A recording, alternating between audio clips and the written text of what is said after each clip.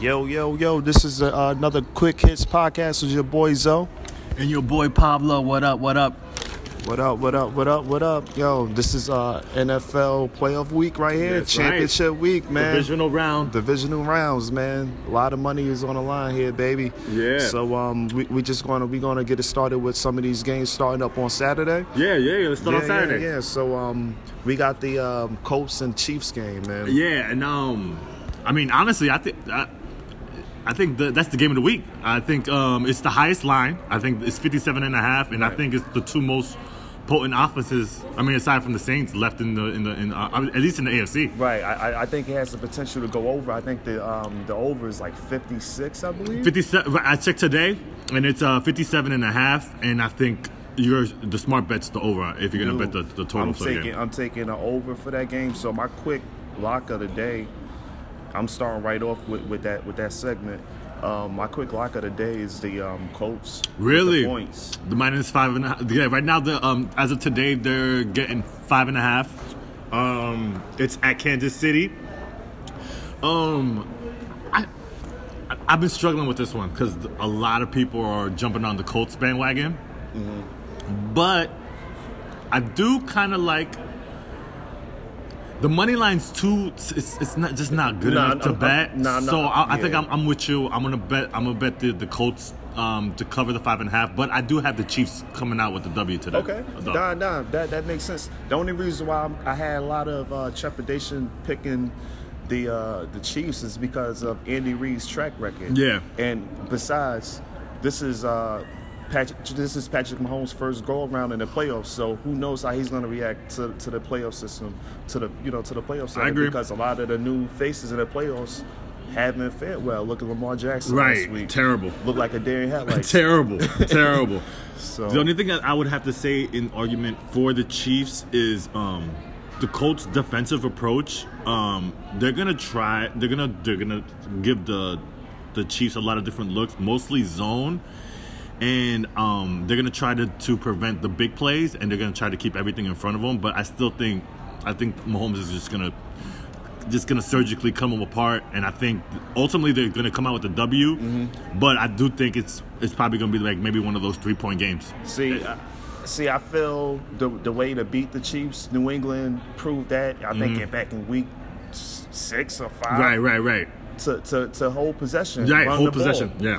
And I think with Marlon Mack, the way he played last week, he was the key to victory last week. I think they could, have that ground and pound game with Marlon Mack, and I think he's going to have a great game against this Chiefs defense. Right. They haven't been able to stop anybody as of late. All year, basically. No, yeah, that's a main fact, and that's a great point you're throwing out there with Marlon Mack. I think Marlon Mack's going to have a huge game, unless the Chiefs get down huge, and then they can't really afford to run. But I don't really see that because, like you said, I think they're going to play ball control. Right. That's literally the only way I see really beating the Chiefs is try to play ball control, and just try to limit their positions. And going into that last week, they got saved because I forgot who they played, but it actually brought their average down. The Chiefs were going to be one of the 10 worst run defenses in the history of the NFL. Right. So I do believe they're going to get some yards put up against them. But I still think they're going to eke away with a W. But I do like the Colts to cover the 5.5. Yeah, that's going to be a tough one. So, in that Dallas, let's move on to the Dallas back-to-back game, weeks. Dallas gets a Saturday night game. Yeah. And back-to-back weeks, they're the underdog again. So they're going into LA. Okay. And LA's giving the Cowboys 7 points. I'm taking the points with the Cowboys. I'm rolling with you again. And I think like what you said about the Chiefs.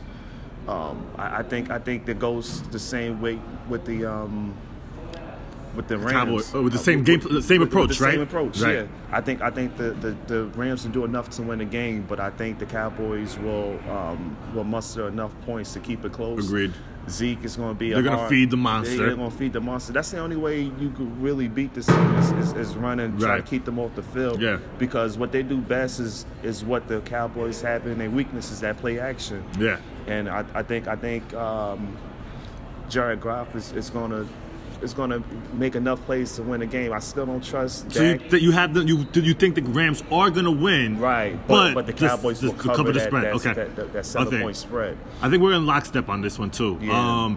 The one thing that the one thing about the Cowboys, listen, while I do think the Rams are going to win, I would not be surprised if the Cowboys did end up with a W, because the Cowboys defense is legit. Like they're gonna do their best to stuff Gurley. Without Gurley, that play action goes away. And then Goff is not one of those quarterbacks that does good under pressure. See, the only reason why I lean towards the Rams is because a lot of the Dallas Cowboy wide receivers are hurt. You got Cole Beasley. He hurt his ankle. He hurt his ankle. Allen Hurns is out. Done for the year.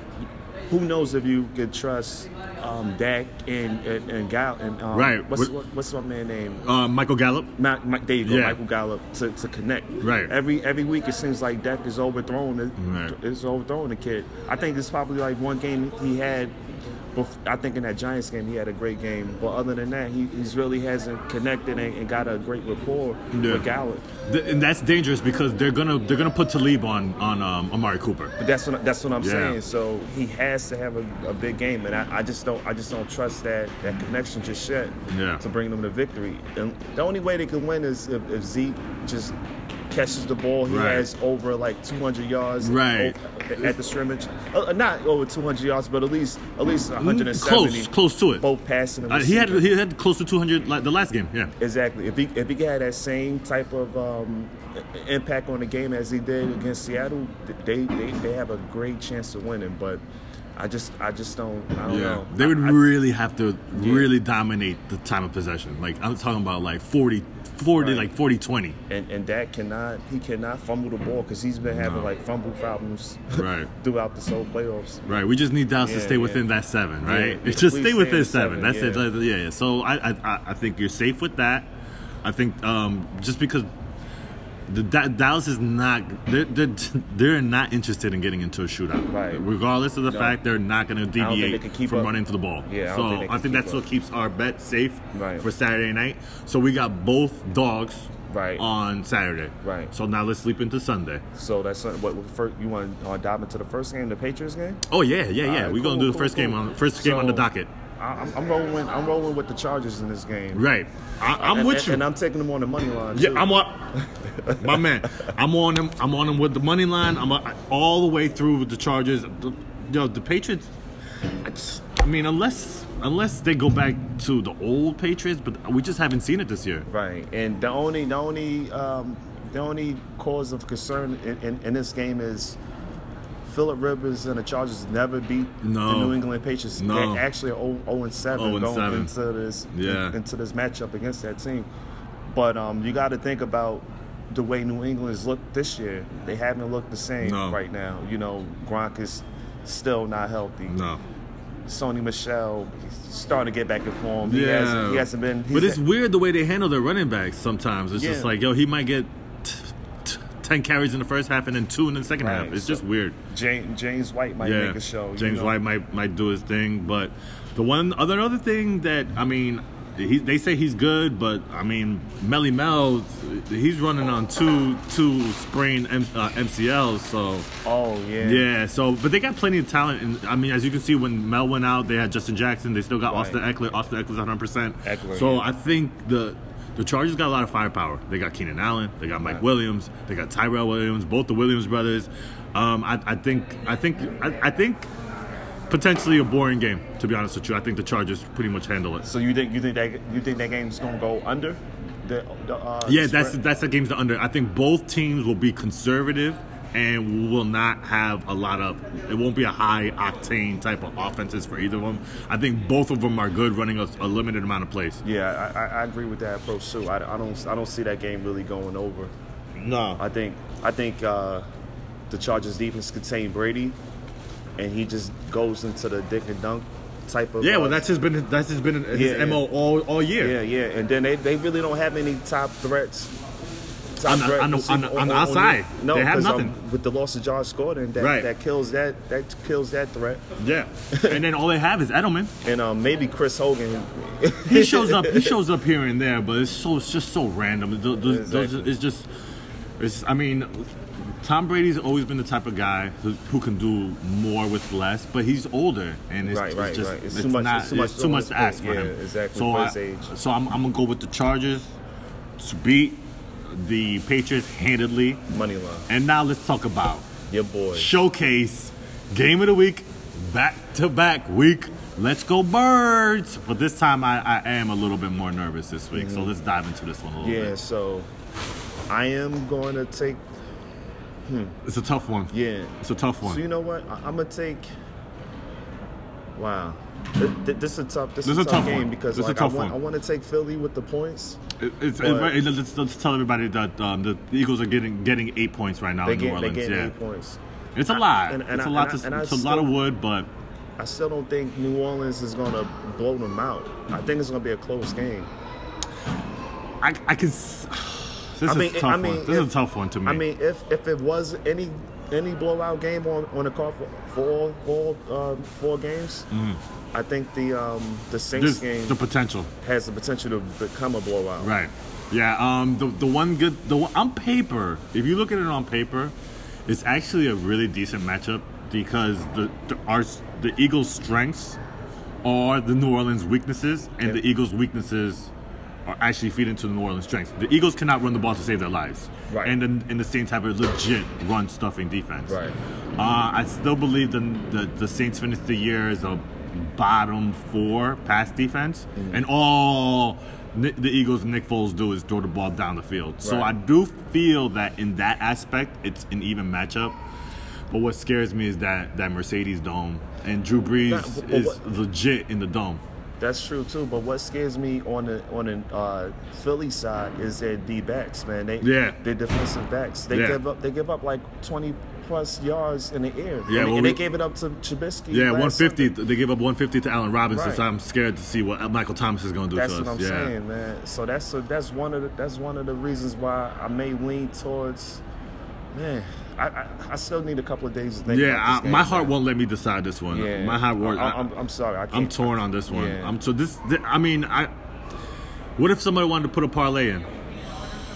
You maybe you just want to bet the over because the over right now is 51, and I think that's definitely going over. Honestly, man, I would try to tease that. I would try to tease it up. No, tease it down for New Orleans. For New Orleans. Yeah. Put it down, maybe down to to 1. Ooh, okay. Almost like a pick'em game. Yeah. Almost like a pick'em game. Yeah. Which is definitely an option. Yeah. It's definitely an option. If you're not feeling any type of way, bringing it down to 1, teasing it down to 1 is a solid option. Yeah, and then play the other side too if you got money like that. Yeah. Just tease it up. Yeah, tease it up. Yeah, go with New Orleans. Yeah. That's what I for know the Eagles, doing my tickets, man. Yeah. Like when there's games like this, when I can't really decide, I gotta play both ways, man. Yeah. But I may just stay away from this game. I think I would too. I think I might play 2 separate tickets. Yeah. For the Saturday games and then for the Sunday games. Right. The Saturday games I feel confident about. Me too. But it's just that Philly New Orleans game, it just don't sit well with me neither. And as a Philly fan, that scares me because I felt pretty confident that we could beat the Bears, but this week I mean they're the number 1 seed. They had the best record in the league for a reason. So there's a reason why I am nervous, but I'm here for the ride. So Nick Foles, I'm riding out with the Birds. Let's see how long that magic can last. Right. It's already lasted 1 season. It's 2 weeks in. We're good to go. Let me ask you a question. Yeah, what's up? Hypothetically speaking, they go into Mercedes, and the Eagles get this victory, right? Okay. I'm loving the way we're starting with this scenario already. So they go in and beat either Dallas or the Rams. Okay. You the GM of the Philly, Pablo's. You're the GM. Okay. Are you bringing back Wentz? Nah. No. I'm calling.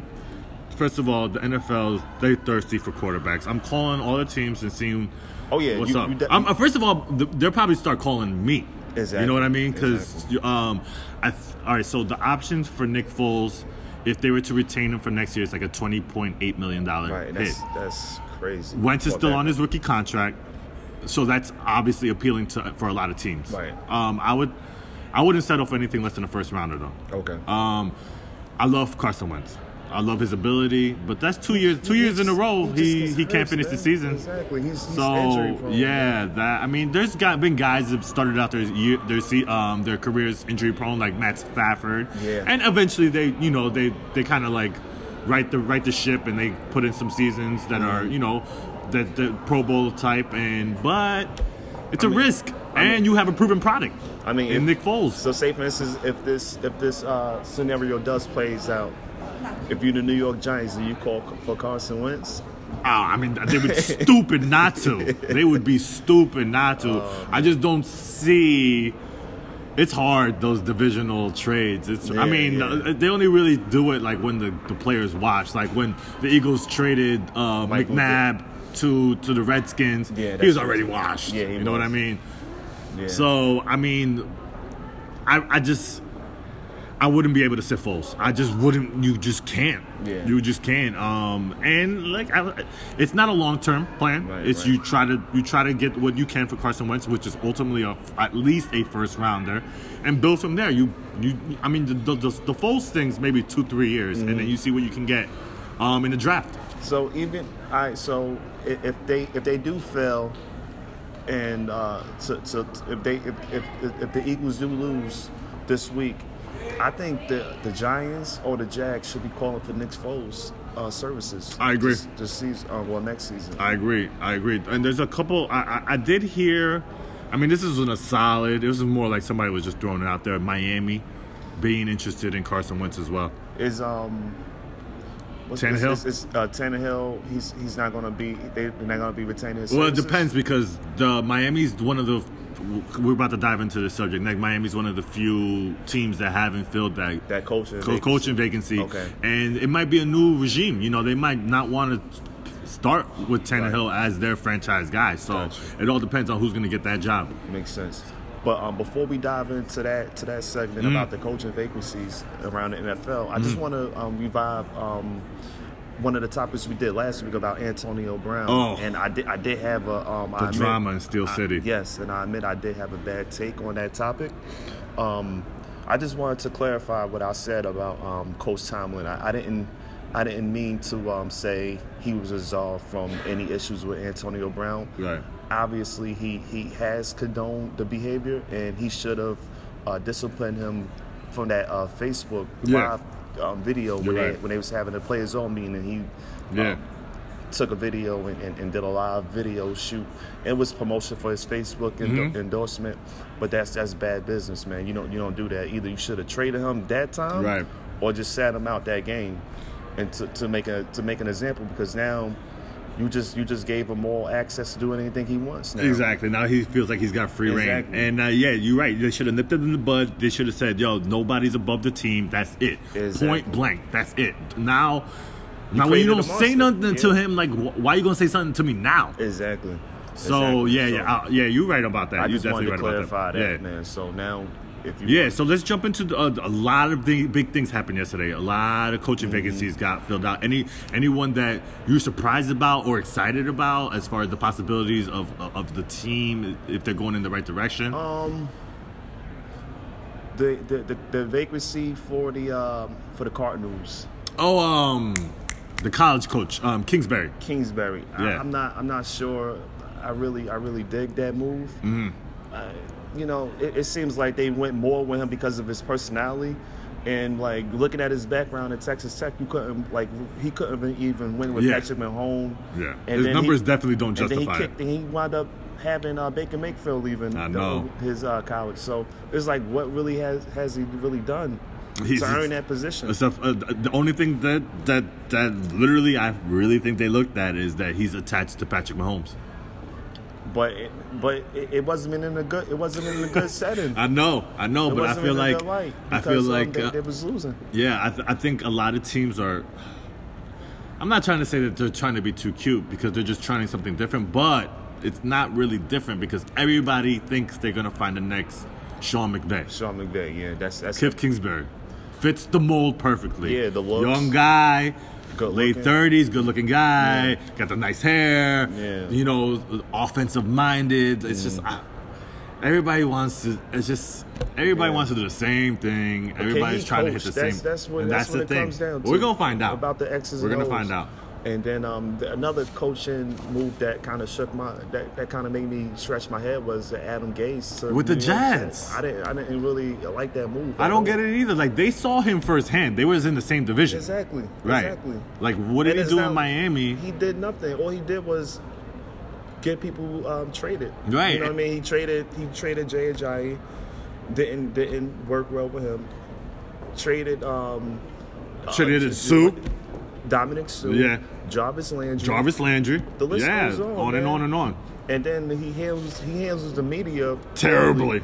And this is the media capital in New York. Yeah. So we're going to definitely have some fun takes on him next year. Were you surprised that they didn't go after Mike McCarthy? Because he had pretty much intentionally said in the media, put it out there that the only team he was interested in was the Jets. Well, the only team he was interested in, the Jets, is the only one that he could get. So, of course, he's going to say that.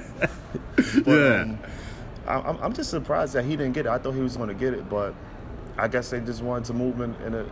I can't really say in a new direction because, like, you're not getting anything new with Adam Gase either. It seems like all the teams with the young quarterbacks are trying to go with the young offensive coaches. That's what it seems like to me. And then like, what coach did he develop, Adam Gase? Not really. I mean, Tannehill had a decent record with him, but if you really break it down, like, people like throw numbers a lot, but you got to, like, if you really want to go more in depth, look at the teams that Tannehill's actually beaten, and it's nobody like of like anybody credibility. Like, he stacked his record against kind of like mediocre teams. They beat the Patriots a couple times. But the AFC East is so whack. Like, I can rack up a bunch of W's just with a mediocre team in that division. Yeah, absolutely. And then he really got the job because of being attached to Peyton Manning and being the offensive coordinator for the Colts. Yeah. But you can't really get any credit for that because Peyton Manning. He's a genius. He don't exactly. He don't even need a like damn... people, I can't believe people are really hyping this Peyton Manning stuff up. Like, yo, Peyton Manning was his own offensive coordinator. Exactly. You know what I mean? So, like, for me to attach his wagon to that, it's crazy. Right. I don't understand that, man. Now, the move that I really do like was the Cardinals getting Bruce Arians. I think that was a you mean great. The Bucs? You mean the Bucs? The Bucs, Tampa Bay. Yeah, he was the ex-Cardinals coach. I love it. I think it's a great fit. I think it's the only way that, you know, we're going to get to see if Jameis Winston really has it. This is the best coach that they've paired with Jameis Winston so far, because it's pretty much his skill set. Like, he wants to push the ball, and that's Arians' philosophy. He wants to push the ball down the field, except he's going to give Jameis an opportunity to make a couple easier throws. Yeah, the thing is, can Jameson stay on the field? Because, like, he's a head case off the field. Right. So can he keep his head on straight? That's the question. Well, I think they definitely went Bruce Arians because they definitely want Jameis Winston to be the quarterback for that team. But that's what I'm saying. Can you really trust Oh, James? I couldn't. I would never be able to. So I think the organization should have gave Bruce Arians the liberty to choose his own quarterback, because who knows, he might not trust Jameson. Well, actually, deep down inside. In the past, Bruce Arians has spoken highly of Jameis Winston, and I mean, granted, if he didn't want Jameis Winston, I'm pretty sure they probably would have worked with him. But I think one of the reasons why they did get Bruce Arians is because they wanted Jameis Winston to be the quarterback. I'm not sure if they would have went in another direction if the coach wasn't really feeling Jameis Winston as a quarterback. So I think of all the coaches, that's probably the best marriage on paper. I think for me, the best marriage on paper is the Cleveland Browns selected what's his name? Freddie Kitchen. I'm so mad I forgot about that one. Yeah, that's an awesome pairing right there. Like, why? Yeah. He's so familiar with Baker. Baker's familiar with him.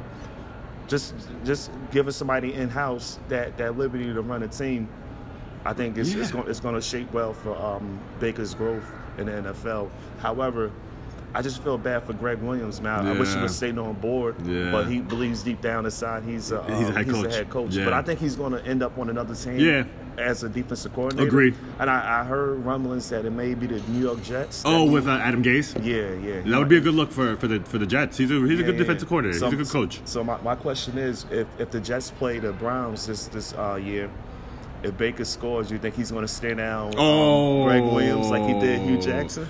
I don't know. I haven't heard much beef with Greg Williams and Baker, but remember what Baker said: if you're not in the camp, you're against us. Yeah, so I wouldn't be surprised if he definitely stared him down. That'd be something to look for. Yeah, that's Baker's style. So that's a great point. Why screw it up?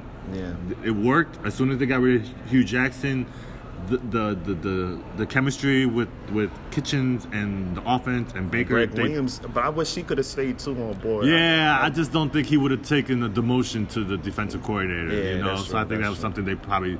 I'm sure they definitely tried to keep him in house.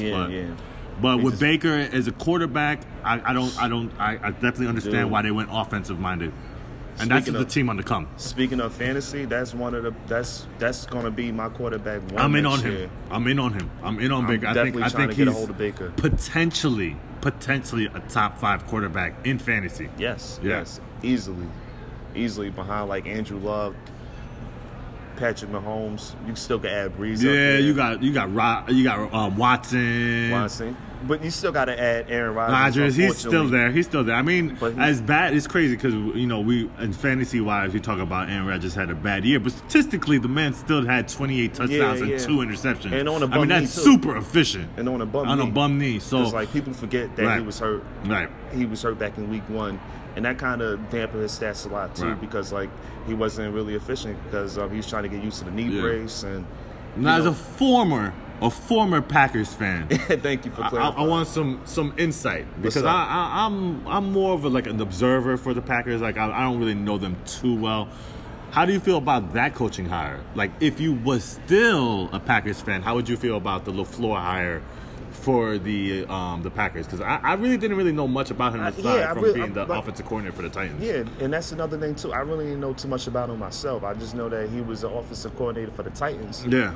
And the Titans didn't really score. Right, that's I'm scratching my head because I'm just like, well, what was appealing about the Titans' offense? Right, so I guess a lot of the top aficionados, they were saying that he's a football genius. Oh, really? Yeah, and he doesn't back down from anybody. He's going to be the one to stand up to Aaron Rodgers and say it's my way or the highway. Oh, I thought the opposite. I was just like, well, let's pick this guy because Aaron Rodgers will be able to do whatever he wants. He's not a pushover. Oh, okay. So he's definitely going to stand his ground, and we're going to see. It'll be interesting. I'd like to see the Packers back to running the type of offense where it's very fantasy related, fantasy friendly. Right, and I'm interested to see if they still going to utilize Davante Adams the same way they did this year because like with a new regime comes new schemes. Right. So will they focus them like freaking 90% of the time on offense? Because Aaron didn't even look to Jimmy Graham's way. No. And I don't remember any second. Well, Geronimo came up, but he got hurt. He got hurt, and then they had the 2 rookies, Scanlon and the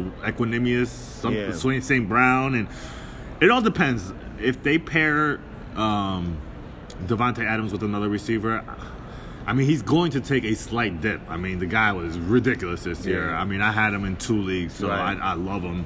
I want him to be the first receiver on my board. He's going to be number 1 ranked in my rankings coming into 2019. But you never know. You just don't know the direction of what the offense is going to be. It might be more well-balanced attack. So let's dive into some fantasy stuff for next year. Okay. So let's take a look at some of the people who got high volume and receptions or rushing. Mm-hmm. So we just talked about Davante Adams maybe taking a dip in his statistical stats next year. Another person who I think may suffer that same dilemma is probably Christian McCaffrey. You took the board. Yeah, I was after you said Davante Adams, that was the play I was going to bring up. Yeah.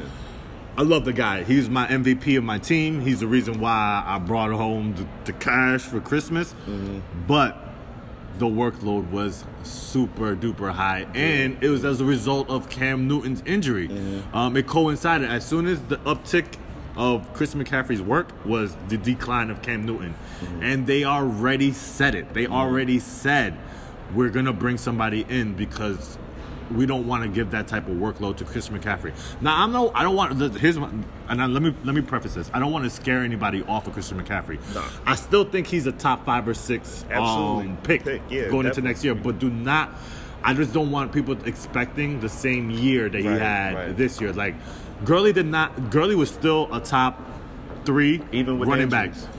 But there was a downtick from last year.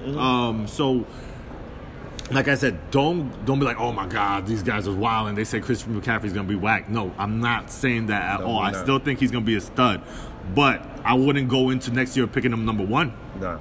So I think those are the number 1 receiver and number 2 running back that people are going to be hot on for 2019, and then they're going to take a slight dip, maybe 10-15% of what they produced in 2018. Okay, and a play I want to discuss who I think is going to take he had a great season this year, but I think his stats is going to go up because of players who are going to be coming back on that team. Yeah. And I'm going to say DeAndre Hopkins because he fulfilled that number 1 receiver role without nobody. With nobody there. So now he's going to have Will Fuller's coming back.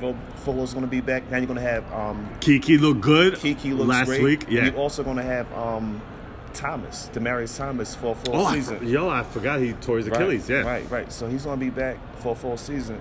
Hopefully in the middle part of the season. Yeah. And I imagine they're going to do something with that offensive line, too. Right. That's a good call. I like that call. Yeah. The one guy, all right, so now your guy who you expect to upside. Yeah. I'm going to tell you right now, I'm going to keep pounding this from now through the summer. I'm all in on Ezekiel Elliott. Ooh, I'm all in great. on that. I am all in on that train. I think he's going to be the number 1 player in fantasy in 2019. I agree with that. I second that motion. Yeah, his workload is people are just like, wait, Zeke was like the number 3 running back. Yeah, he was. I think he will be the number 1 player in fantasy next year. Right. They unlocked something in Zeke that a lot of people didn't even think he had, but that's because they didn't give him the ability to catch the ball. Yep. And now he has that dimension to his game now. Well, he had it. The offensive coordinator didn't utilize it. And then this year, his touchdown totals was down. So I think they're going to take a leap up. Yeah. And I think that's going to push him above. I'm all in on Zeke. That's my guy who going into 2019, I'm all over. If I get the number 1 pick, I'm not even messing around. Yeah, unfortunately, I messed up in my league this past year. Yeah. I had the 2nd pick. What I was preaching to you going into the season, to the fantasy league, what I was saying, I want Zeke. I'm going to get Zeke. And what I did you picked Bell. And I did the same thing.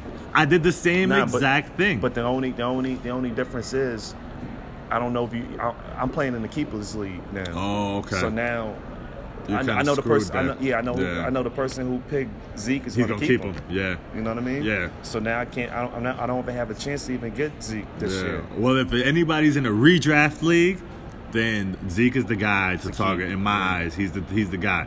Any sleepers coming into next year? I always keep talking about him, Darius Geis, man. I think he's going to have a bounce back. And it's a good thing that you keep talking about him because I keep forgetting about him. And he was just hurt so early in the preseason. Yeah. People forget about him. There's a reason why people forget about him. Yeah. I think he's going to have a great year. Bearing that, I don't know what they're going to do with Adrian Peterson. I don't think they'll bring him back. I don't think they bring him back. I think it was a 1-year deal, and he filled the gap perfectly for them. Yeah. But as you can see with the workload they gave him, the work is there. So speaking of decline, you don't think he's gonna have a repeated season like that this year? Well, it's tough. It's tough. I mean, he didn't get really signed until the last minute, and it's just tough with running backs nowadays. It's just like I think they might bring him. I think they might bring him back. You think so? Like you never know if Darius Geis may have a setback. And I haven't heard any updates if he's improving and if his rehab went well. Mm-hmm. But it's all about to me, it's all about the almighty dollar. If he's cheap enough, they're not. I can see them bringing him back. And Snyder, he likes to spend money anyway. So he's gonna. If you could bring Forster on your team, you definitely should just keep Peterson. No, definitely, I agree, 100%. I think my sleeper going into next year, it all depends on roster construction. If they keep things the way they are now, I like the running back from the Jets, McGuire. Yeah, I like him a lot. If they give him a chance to be the guy, I think listen, now I'm not saying he's going to be Zeke or all those guys. I am just saying as a sleeper, he has a chance to be a solid RB2 in fantasy. But that's true. Yeah. But you just never know. They may bring in L. Bell. Right. But I don't think based off guys Adam Gase's track record, I don't think Bell will even entertain the Jets anymore now. Yeah. I think if they got McCarthy, I think because I think he would have a more like let's run it and like kind of like limit our second year quarterbacks attempts. But I think Gase is going to dial it up a lot. Yeah. One thing I did hear, speaking of the Jets, I'm not sure if you heard it, but I heard. Because we already talked about the man. Let's talk about AB. Let's get back into AB again. I heard something about the fact about the Jets potentially trading for Antonio Brown. I mean, the coaching signing changes everything for me. Mm-hmm. I mean, Antonio Brown really doesn't have a say where he goes. It's really up to the organization. Right, because they got him on exactly. contract, under contract. So, right. Yeah, I guess it makes sense. You know, I guess it makes sense. But like, I just didn't see. I don't know. I just didn't see him going there. But like but the Jets do have the money. Yeah, they got about $100 million but the in only the cap thing going is, into next they year. really don't take risks. You know what I'm saying? I don't remember the last time they signed a big time free agent. Well, made a trade for anybody. But I know I don't think they traded for him, but they did sign Santonio Holmes. But he was already on the downside of his career. But that's the thing. They always get players on their downside. Yeah. They like the Knicks. Yeah. You know what I mean? Yeah, the perfect analogy. Yeah. We gonna sign you for 4 years, even though damn well we know you only got 1 year left in the tank. Every washed up legend went there. Tracy McGrady went there. Yep. Terrible. Penny Hardaway went there. The downside of his career. I remember even before that when they got Antonio McDyess. He was another one. Terrible. Tore his knee up, and then they signed him for like 4 years. Yeah, it's crazy. So I can only say based on their track record, no, I don't think the Steelers would make that move unless the Jets smarten up and just offer like a first round pick and a fifth, or you know what I mean. And the Jets do have it, and they do have the money, so you know you can't really put it past them. I agree. I mean, and that's why football has now become a year-round sport. Like you see the potential of what's going to happen. Once the Super Bowl is over, like it's full on. Like there's free agents to be had. Lev Bell's still out there. Mm-hmm. The coaching, like it's just so much going on that we talk about. That's why football has now become a year-round sport. Right. More or less like basketball. Yeah, you know? yeah. Well, speaking of basketball, I've been catching some games now that there's less and less football on TV. Mm-hmm. I've been catching more games, and it's starting to the league's starting to take form. You see, the East has like the top 5 teams is pretty much separating themselves. Right. The West, it's still a little bit more convoluted in the West. I mean, aside for the Denver and the Warriors, but besides those top 2 teams, I think between there's only like 2 games separating the 3rd seed and the 8th seed. Right, so, but we're about halfway through the league. I took a look at the standings, and some teams are already at their 40 game mark. So I can't believe it, man. The season flew by, man. Any quick takes on the NBA? Now that we're diving into that territory. I'm just impressed with the streak that James Harden is on, man. Yeah, he's just playing out of his mind. Out of his mind. He's playing phenomenal. I'm impressed with Kyle Kuzma putting up that 41 points. Last night. The Lakers balled out. Yeah, he's really. He's really morphed into that second fiddle role behind LeBron James. Yeah, and I think he put everything to bed with the debate who was the second best player behind LeBron. I think as far as like Lonzo and all those, and Brandon Ingram, he separated himself from the pack. Yeah, and I think he proved it last year too, and he's just continuing it. I think this year I think this year he just proved it a lot more because it was still an ongoing debate whether it was Brandon Ingram or Kyle Kuzma. Right, Lonzo. Really, Lonzo wasn't really in that number 2 tier spot, but I think it was down to those 2 players, and I think Kuzma just separated himself. I think he has more dog in him than Brandon Ingram. Oh, definitely. I think Ingram doesn't have much dog in him at all. Nah, he could play, but he got game. He's so lackadaisical out there. You know what I mean? He's like one of those. You know who he reminds me of? Andrew Wiggins.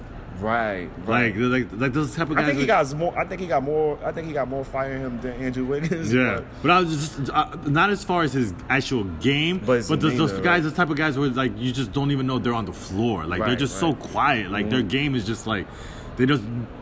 You're just like, yo, and all of a sudden you'll be like, oh wait, he scored 18? How did he score 18 points? Exactly. Yeah. He definitely have a lot of those nights, man. I agree with you on that one. Well, while you gave a shout out to the Beard over in Houston, I got to give a huge shout out to the Greek Freak in Milwaukee. He's playing lights out right now, and yeah, James Harden's balled out the last probably 2 weeks, and it's brought the discussion of who's MVP. I still think the Greek Freak's number one. He's ridiculous. And did you see the stat line he had? Yeah, it was crazy. 21 points. He's crazy right now. It's crazy. I'm starting to get excited. I'm starting to get that NBA itch. And since we're talking about the East, man, I want to give a huge salute to Joel Embiid, man. He's really balling right now. Yeah, because we talked about it a couple weeks ago, how him and Jimmy Butler wasn't on the same page. And now Jimmy's not on the same page with the management and the coach. With the coach. Yeah. It's just crazy, He's man. just It's drama. just like, man, he's just drama everywhere he goes. Like, you really can't say it's other people. If you keep having these instances occur everywhere you go, it's you. Yeah, agreed. Yeah, after a certain point, you got to point the only finger to point at is at yourself. And then he attaches this winning pedigree on himself, but he hasn't won anything. Nothing. Nathan. Like, did he even get to the? He did get to the Eastern Conference Finals, right? With the Bulls? I did the one time with Derrick Rose. Yeah. Okay. Yeah. And LeBron just sent them home once again. Yeah, when he was at the Cavs, of course. Come on, man. I'm not gonna let this podcast end without giving you some acknowledgement, because you've been behind this team and behind this player, and it's been long enough, like, where they've been playing well, where I gotta give them their just dues. One of our local teams, the Brooklyn Nets, has been they've been really playing really good ball right now, and you've been hot on this team, and I wasn't a believer, because D'Angelo Russell was one of those guys to me that his game to me was I wasn't a fan of. Me too. I never liked this game. But now I'm starting to like him ever since he came with the Brooklyn Nets. He's morphed into a team player. Yeah, and that's one of the reasons why I didn't like his game, because when he was in LA and when he first got to Brooklyn, he was such a high volume shooter. Yeah, and it's like, if you look down at the analytics, like, his PER was crazy low as far as like the times he had the ball. But they're playing good team ball right now, and they're actually fun to watch. Right, and right now they are playoff contention. Yeah, I think they're about like the 8th seed right now. 7 or 8. Last time I checked this morning, I think they were 7 or 8. So with that being said, Coach Atkins need to be considered for Coach of the Year. Yeah, you know agreed. What I mean? Agreed. I really don't see why he shouldn't get any attention in that area. I think he's that award should go to him right now. I mean, I think right now there might be one game under 500, but you got to consider the fact that after LeVert got hurt, they lost 7 games in a row. Yeah, and I thought it was over. I thought it was, and that's what. And I remember a couple games. It was maybe a week after LeVert got hurt. You were just like, "Yo, check out the Nets. They're playing good." And I'm just like, I don't know. And I wasn't just in denial about if D'Angelo Russell will be able to sustain this play. But it's just not him. It's everybody. Dinwiddie's balling. Josh Allen's balling. Yeah, Jared Allen.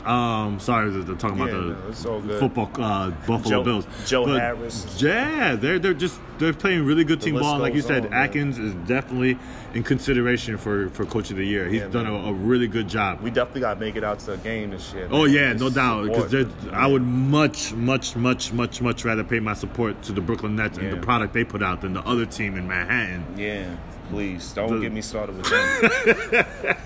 But the Nets have been winning me a lot of money this year, so that's why I just try to keep a lot of praise. Ride them.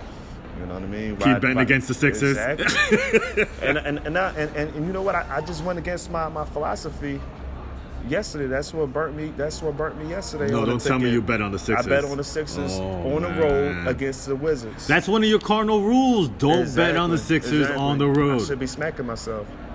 Podcast listeners, he told you guys. Yeah. He's just letting you guys know. He tested the waters, and the water's still cold. Do not bet the Sixers on the road. Yeah, the only reason why I went against my word is because I forgot that the Wizards play better without John Wall. Oh, right. So, that's right. So it's one of almost where those two things collided against each other. Right. But, hey, you live and you learn, man. It was a coaching opportunity. Yeah, that's right. And another quick shout out before we leave, before we head off, the Spurs. Spurs have been playing some good ball. Yeah, they burned me last week Oh. on the ticket when Kawhi Leonard came back. Oh, So yeah, because they put the smackdown on the Raptors. Yeah. So that's why I'm kind of a little bitter with the Spurs. Yeah. Got a little attitude with them. Yeah, but like I said, we got the itch. The NFL's winding down. NBA's heating up. Yes. So we'll start diving in more into the NBA. Yeah. We'll talk a little about the college ball too. Definitely. But I gotta start watching some games. Yeah. Man. Like I'm really. Yeah, I admitted to you today that I haven't watched too much college ball yet. Before we head out, man, I want everybody to pay attention to St. John's, man. My boy put me on this team, and they've just been hot ever since, man. 15-1. 15-1. They lost a tough one against Villanova. Yeah, that was a tough one. Yeah, that was a tough one. But Villanova's Villanova. They've proven themselves. Right. That's a worthy opponent, and that's not a bad loss to have on your record. I think they're right now like 14 or 15-1. They just creeped into the top 25. Well, they was already when they played Villanova, they was 24. Yeah, but they just it took forever for them to. I think they didn't get into the top 25 until they were like 13-0. Yeah, exactly. So they're starting to make a little bit more headlines. They're about to dive into conference play, and I've always been a St. John's fan. And I'm happy that Mullen was able to turn them around. Finally, yeah. I'm happy I'm definitely that's the local team Run that TMC. Run TMC. Shout out to the old Warriors, but yeah, that's a good call. Yeah, man. But we gonna leave you with that information there, man, and we'll be back next week, yo. Yeah, we gave you the picks last week. We gave you the picks this week. We're here to help everybody make money. Quick hits out. Peace.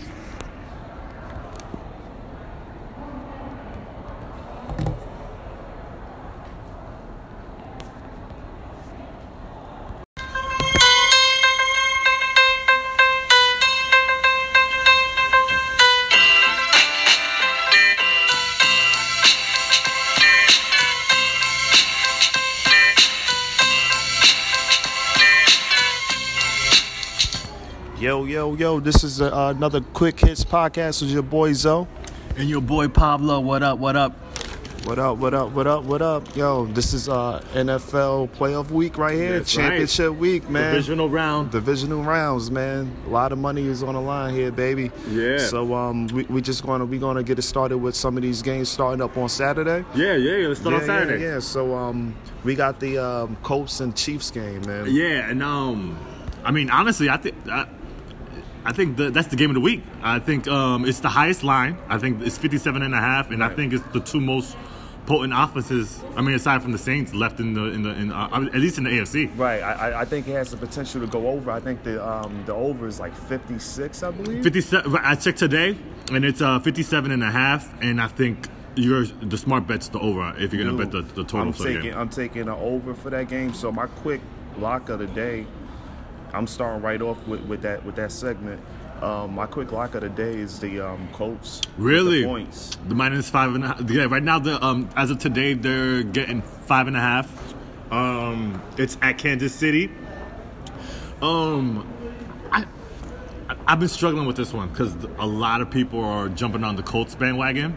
Mm-hmm. But I do kind of like.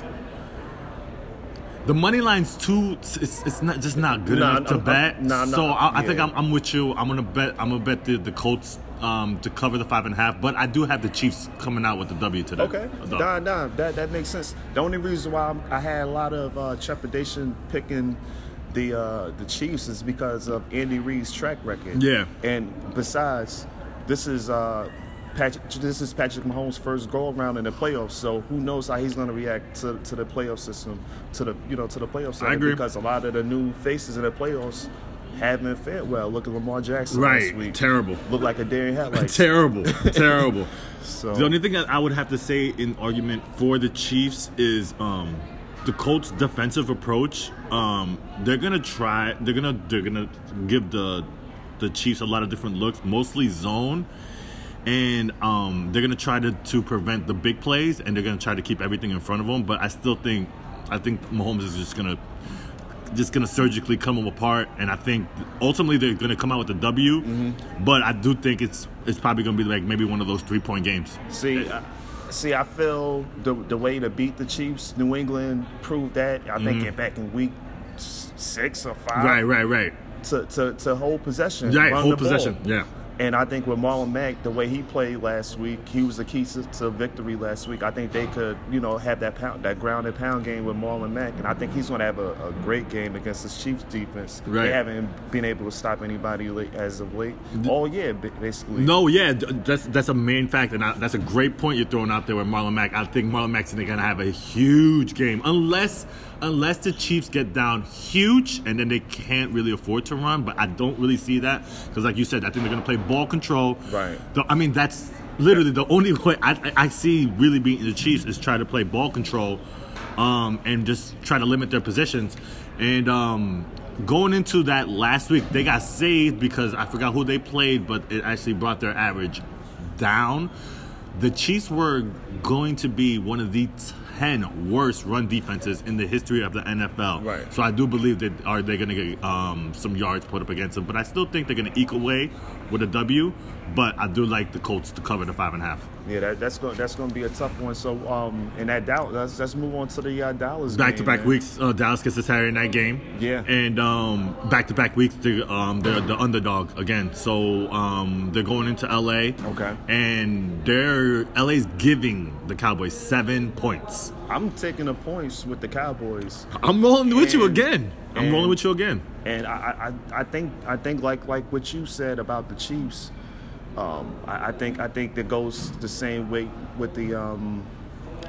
With the same game, the same approach, with the right? Same approach, right. Yeah. I think the Rams will do enough to win the game, but I think the Cowboys will muster enough points to keep it close. Agreed. Zeke is going to be. They're going to feed the monster. They're going to feed the monster. That's the only way you could really beat this team is run and try to keep them off the field. Yeah. Because what they do best is what the Cowboys have in their weakness is that play action. Yeah. And I think Jared Goff is going to make enough plays to win the game. I still don't trust Dak. So you think the Rams are going to win? Right, but the Cowboys will cover the spread. That 7-point spread. I think we're in lockstep on this one too. Yeah. The one thing about the Cowboys, listen, while I do think the Rams are going to win, I would not be surprised if the Cowboys did end up with a W. Because the Cowboys' defense is legit. Like they're gonna do their best to stuff Gurley. Without Gurley, that play action goes away. And then Goff is not one of those quarterbacks that does good under pressure. See, the only reason why I lean towards the Rams is because a lot of the Dallas Cowboy wide receivers are hurt. You got Cole Beasley. He hurt his ankle. He hurt his ankle. Allen Hurns is out. Done for the year. Who knows if you could trust Dak and Gallup? Right. What's my man's name? Michael Gallup. There you go, yeah. Michael Gallup to connect. Right. Every week it seems like Dak is overthrowing the kid. I think it's probably like one game he had. I think in that Giants game he had a great game, but other than that, he's really hasn't connected and got a great rapport with Gallup. And that's dangerous because they're gonna put Talib on Amari Cooper. But that's what I'm saying. So he has to have a big game, and I just don't trust that connection just yet to bring them to victory. And the only way they can win is if Zeke just catches the ball. He has over like 200 yards at the scrimmage.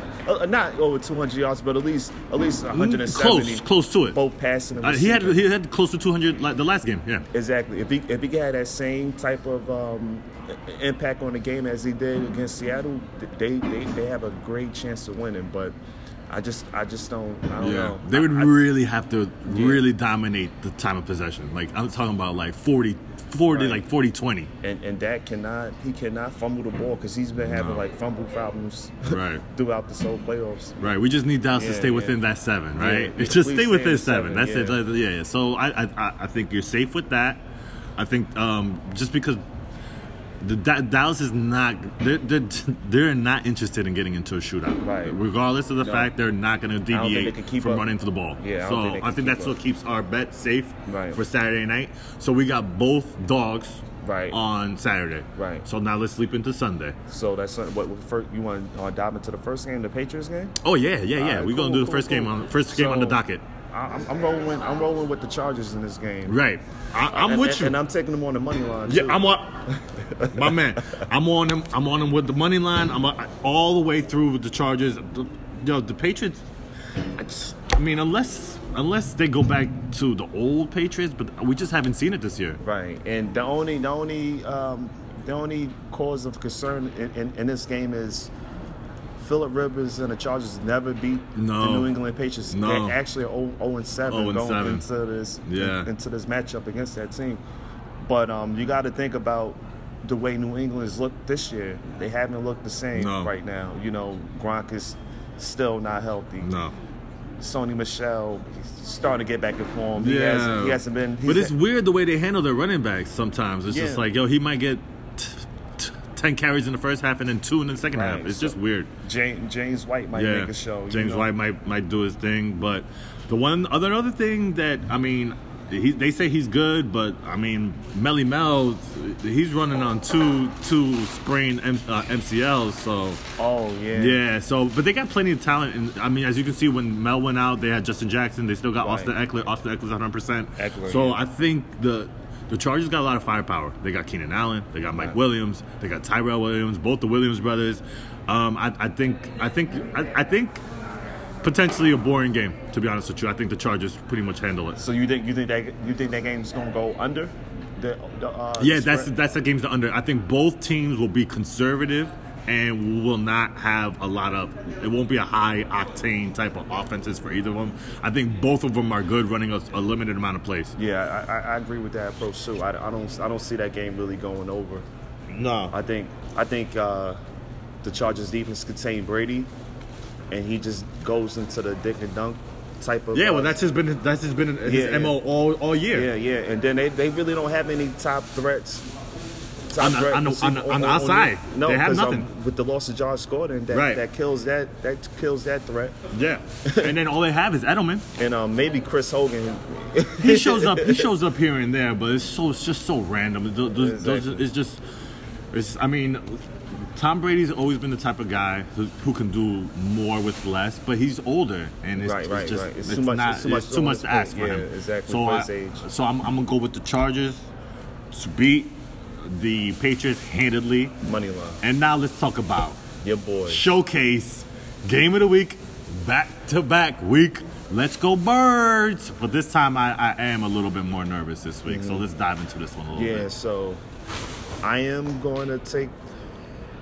It's a tough one. Yeah. It's a tough one. So you know what? I'm going to take... Wow. This is a tough game one. because I want to take Philly with the points. Let's tell everybody that the Eagles are getting 8 points right now in New Orleans. They're getting 8 points. It's a lot. It's a lot of wood, but... I still don't think New Orleans is going to blow them out. I think it's going to be a close game. I can... This is a tough one to me. I mean, if it was any blowout game on the card for all 4 games, I think the Saints game has the potential to become a blowout. Right. Yeah. On paper, if you look at it on paper, it's actually a really decent matchup because the Eagles' strengths are the New Orleans weaknesses, and the Eagles' weaknesses are actually feed into the New Orleans strengths. The Eagles cannot run the ball to save their lives. Right. And the Saints have a legit run-stuffing defense. Right. I still believe the Saints finished the year as a bottom 4 pass defense. Mm-hmm. And all the Eagles and Nick Foles do is throw the ball down the field. Right. So I do feel that in that aspect, it's an even matchup. But what scares me is that Mercedes Dome. And Drew Brees is legit in the Dome.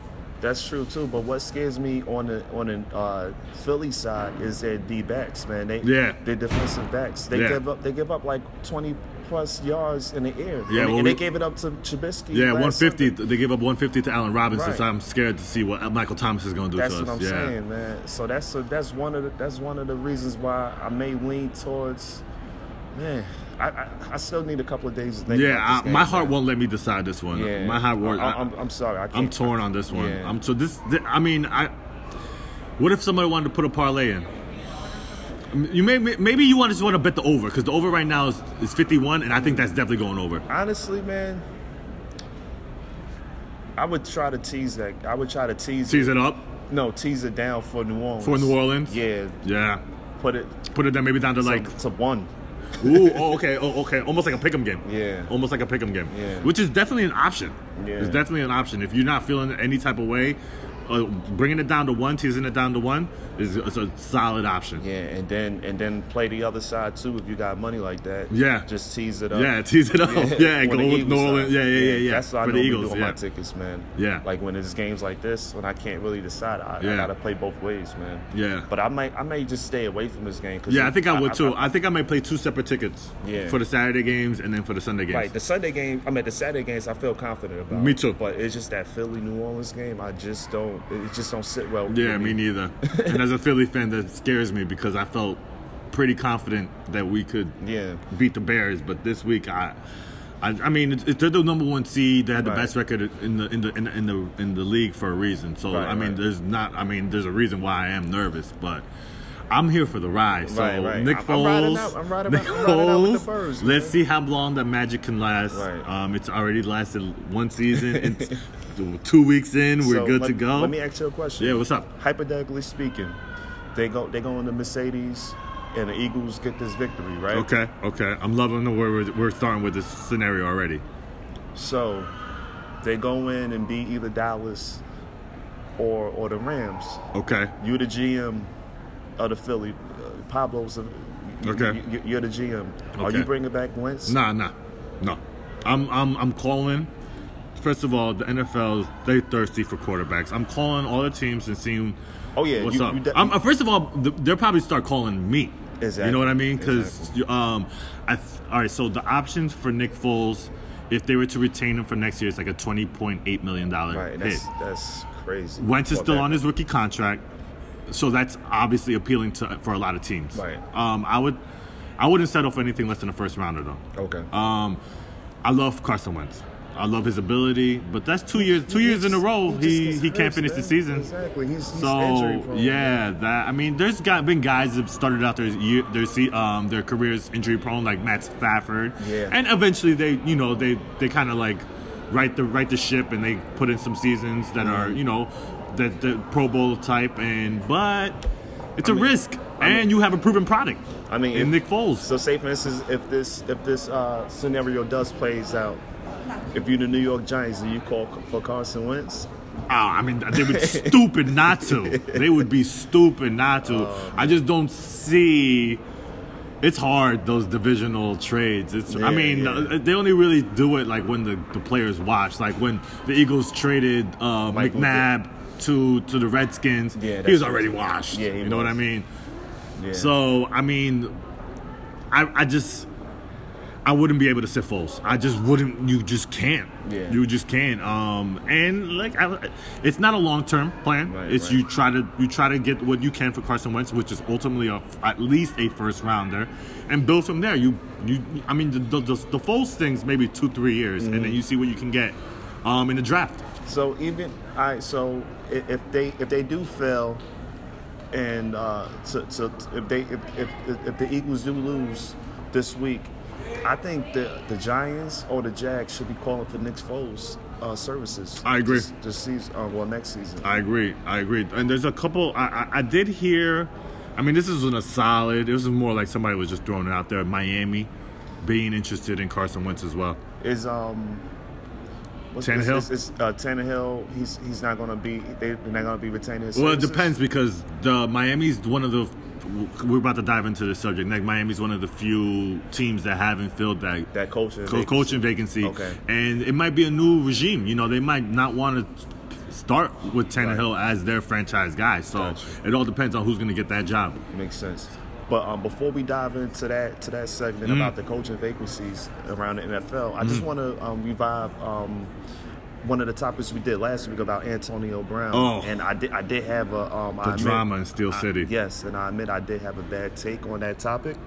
I just wanted to clarify what I said about Coach Tomlin. I didn't mean to say he was absolved from any issues with Antonio Brown. Right. Obviously, he has condoned the behavior, and he should have disciplined him from that Facebook live video when they was having a players-on meeting, and he took a video and did a live video shoot.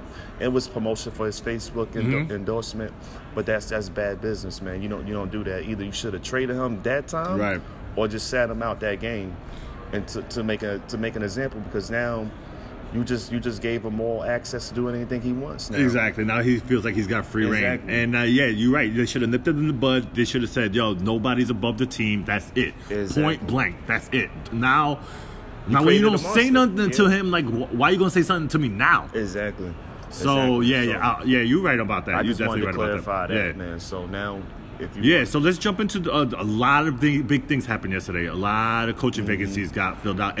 Anyone that you're surprised about or excited about as far as the possibilities of the team, if they're going in the right direction? the vacancy for the Cardinals. The college coach, Kingsbury. Kingsbury. Yeah. I'm not sure. I really dig that move. It seems like they went more with him because of his personality, and like looking at his background at Texas Tech, he couldn't even win with Patrick Mahomes. Yeah, and his numbers definitely don't justify and then he wound up having Baker Mayfield leaving his college. So it's like, what really has he really done to earn that position? The only thing that literally I really think they looked at is that he's attached to Patrick Mahomes. But it wasn't in a good setting. I know, but I feel like they was losing. Yeah, I think a lot of teams are. I'm not trying to say that they're trying to be too cute because they're just trying something different, but it's not really different because everybody thinks they're gonna find the next Sean McVay. Yeah, that's Cliff Kingsbury fits the mold perfectly. Yeah, the looks. Young guy. Good late looking. 30s, good-looking guy, got the nice hair, Yeah. Offensive-minded. It's just everybody wants to. It's just everybody wants to do the same thing. Everybody's trying to hit the same. That's what it comes down to. We're gonna find out about the X's We're and gonna O's. find out. And then another coaching move that kind of that kind of made me stretch my head was Adam Gase with the Jets. I didn't really like that move. I don't get it either. Like, they saw him firsthand. They was in the same division. Exactly. Right. Exactly. Like, what did he do in Miami? He did nothing. All he did was get people traded. Right. You know what I mean? He traded Jay Ajayi. Didn't work well with him. Traded Sue.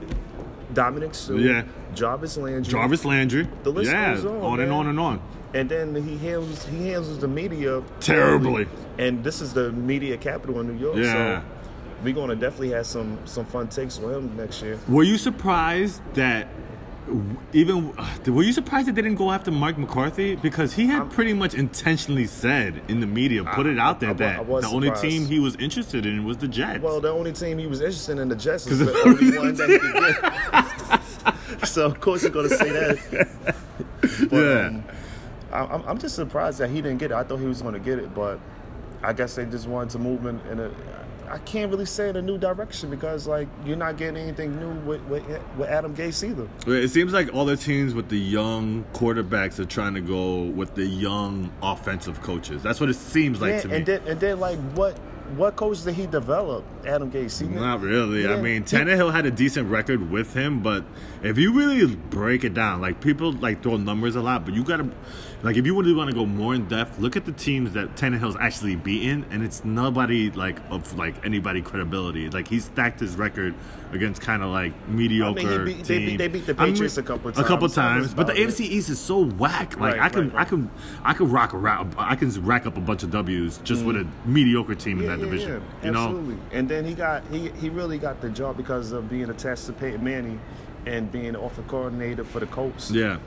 But you can't really get any credit for that because Peyton Manning. He's a genius. He Exactly. He don't even need a like, people, I can't believe people are really hyping this Peyton Manning stuff up. Like, yo, Peyton Manning was his own offensive coordinator. Exactly. You know what I mean? So, like, for me to attach his wagon to that, it's crazy. Right. I don't understand that, man.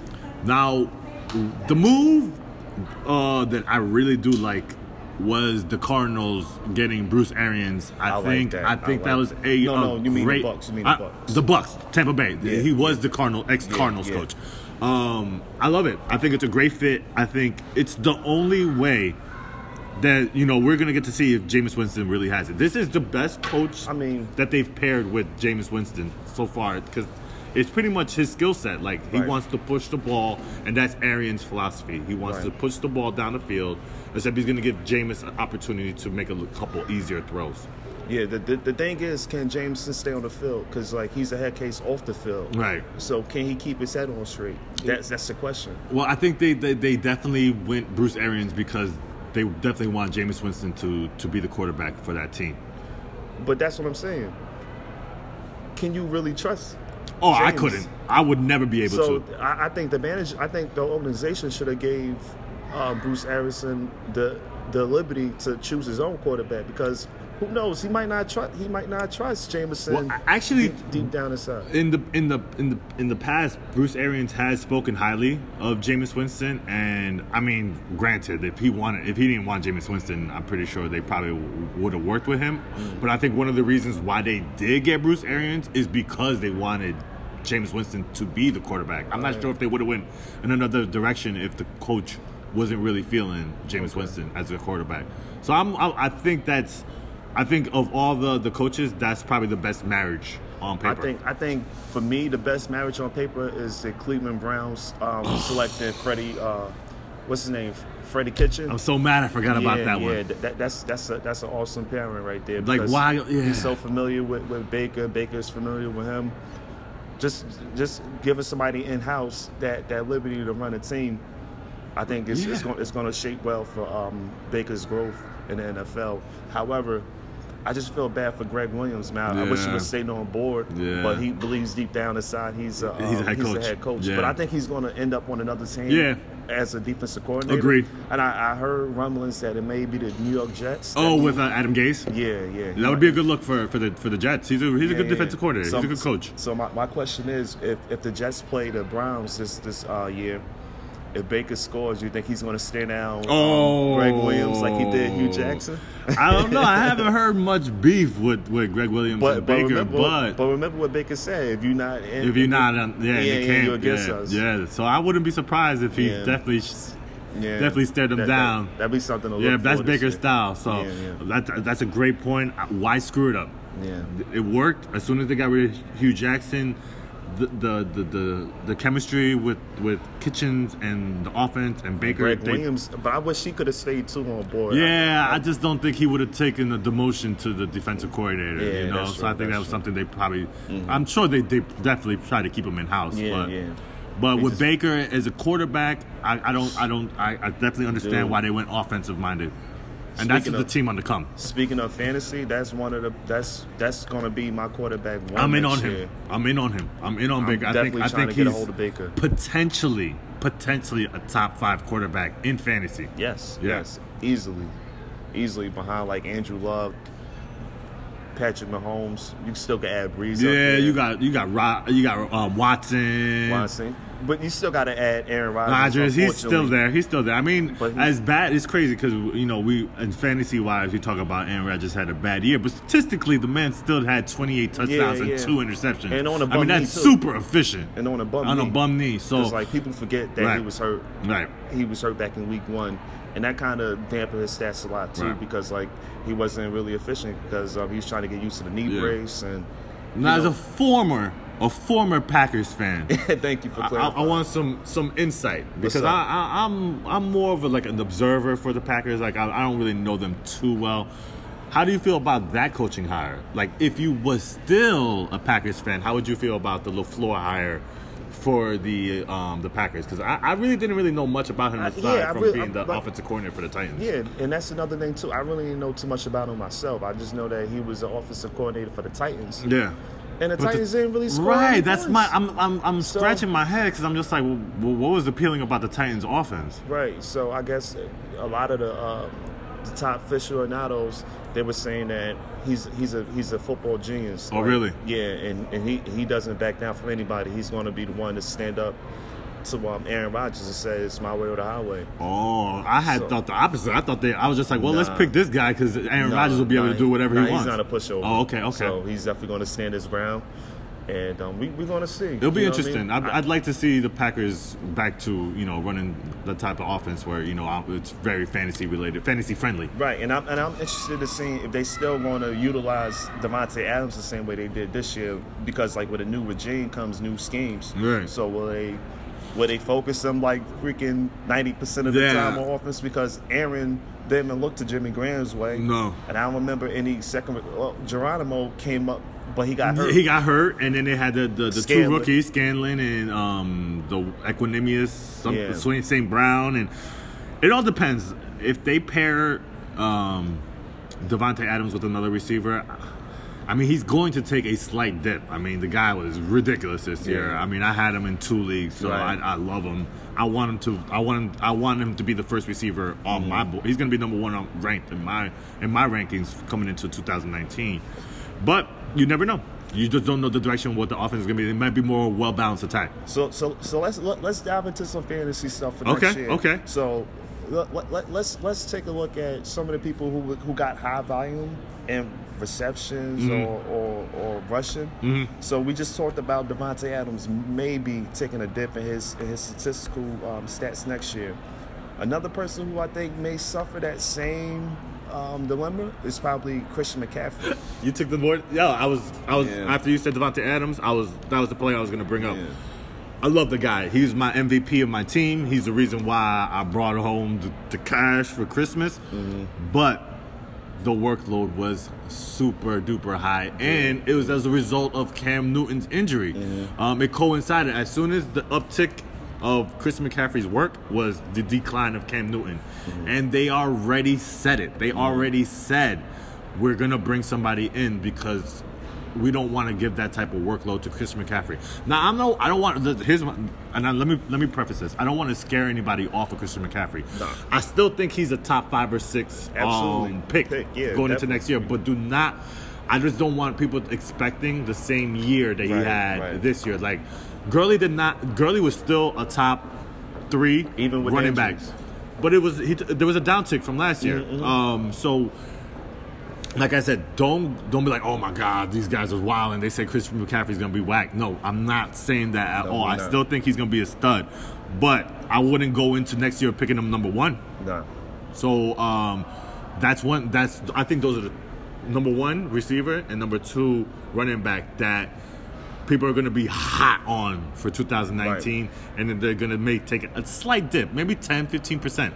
Of what they produced in 2018. Okay, and a play I want to discuss who I think is going to he had a great season this year, but I think his stats is going to go up because of players who are going to be coming back on that team. Yeah. And I'm going to say DeAndre Hopkins, because he fulfilled that number 1 receiver role without nobody. With nobody there. So now he's going to have Will Fuller's coming back. Fuller's going to be back. Now you're going to have Kiki looked good. Kiki looks last great. week. Yeah. And you're also going to have Demaryius Thomas for a full season. I forgot he tore his Achilles. Right. So he's going to be back for a full season, hopefully in the middle part of the season. Yeah, and I imagine they're going to do something with that offensive line too. Right. That's a good call. I like that call. Yeah. The one guy. All right, so now your guy who you expect to upside. Yeah. I'm going to tell you right now. I'm going to keep pounding this from now through the summer.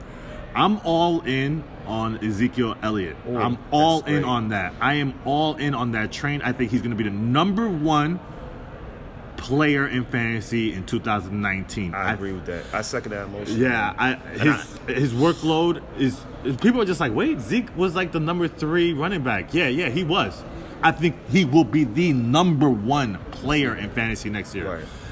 They unlocked something in Zeke that a lot of people didn't even think he had, but just because they didn't give him the ability to catch the ball. Yep. And now he has that dimension to his game now. Well, he had it. The offensive coordinator didn't utilize it. And then this year, his touchdown totals was down.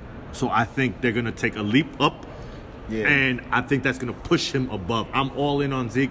That's my guy who going into 2019, I'm all over. If I get the number 1 pick, I'm not even messing around. Yeah, unfortunately, I messed up in my league this past year. I had the 2nd pick. I had what I was preaching to you going into the season, to the fantasy league.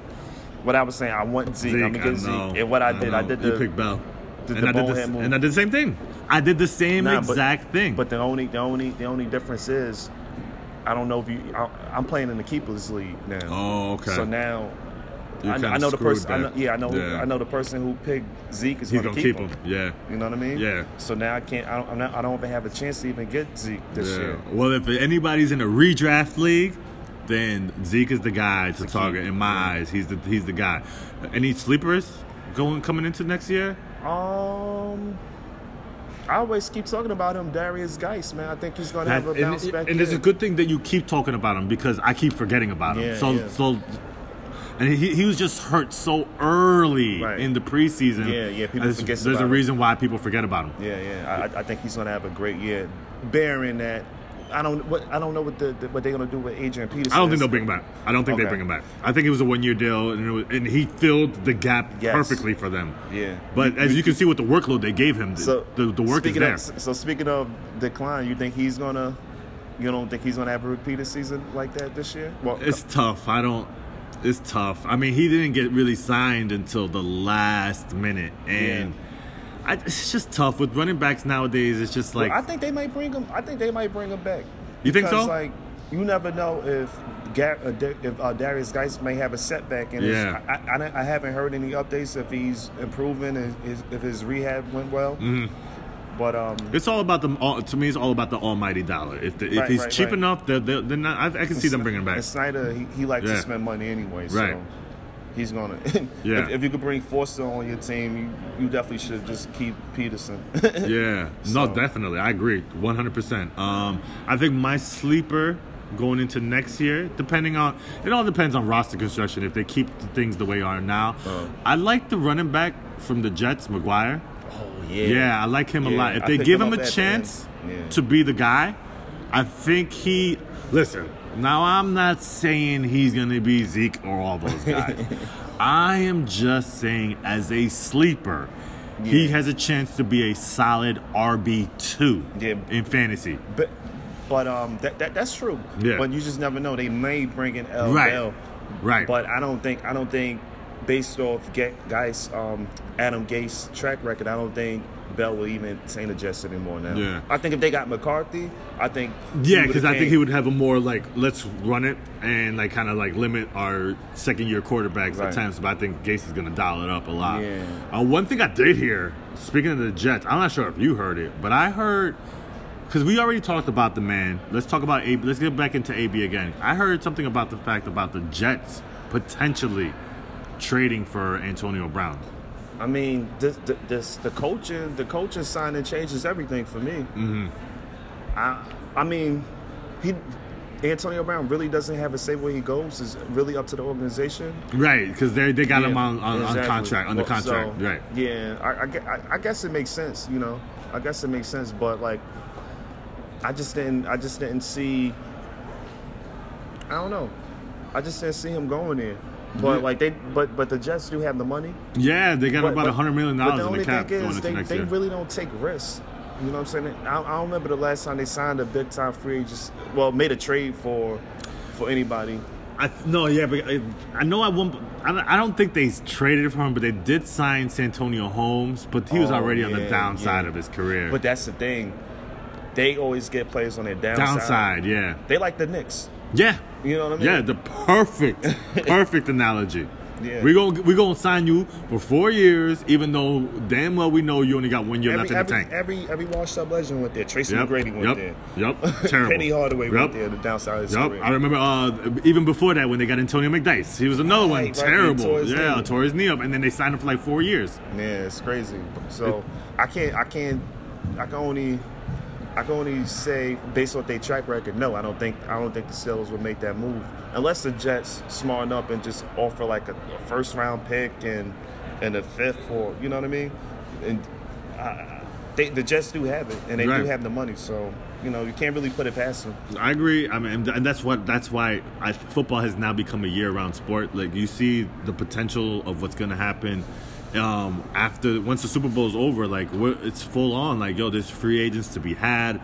Bell's still out there. The coaching, like it's just so much going on that we talk about. That's why football has now become a year-round sport. Right. More or less like basketball. Yeah, you know? yeah. Well, speaking of basketball, I've been catching some games now that there's less and less football on on TV. I've been catching more games, and it's starting to the league's starting to take form.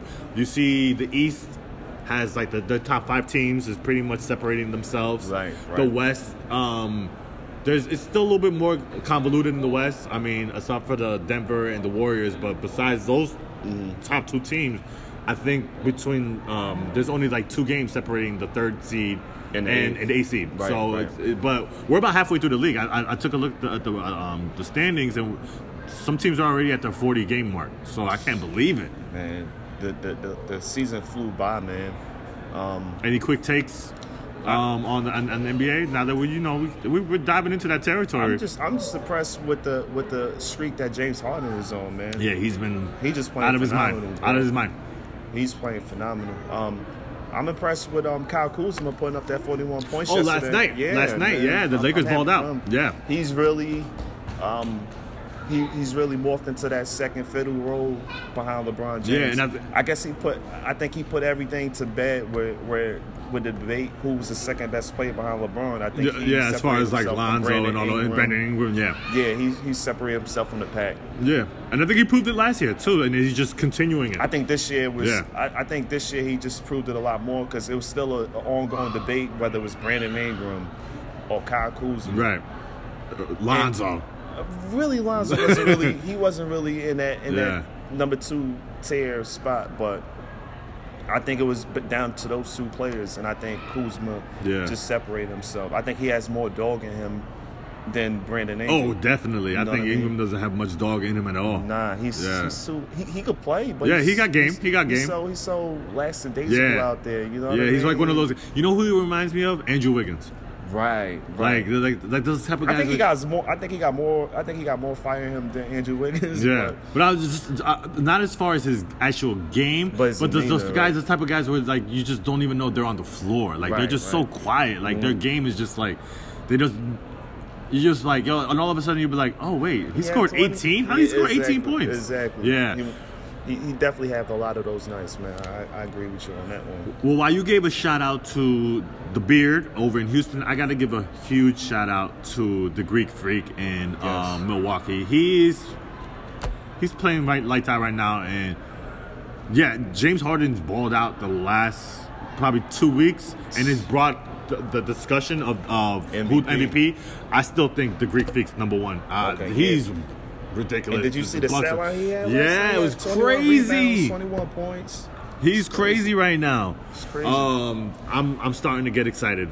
I'm starting to get that NBA itch. And since we're talking about the East, man, I want to give a huge salute to Joel Embiid, man. He's really balling right now. Yeah, because we talked about it a couple weeks ago how him and Jimmy Butler wasn't on the same page. And now Jimmy's not on the same page with the management and the coach. With the coaching. Yeah.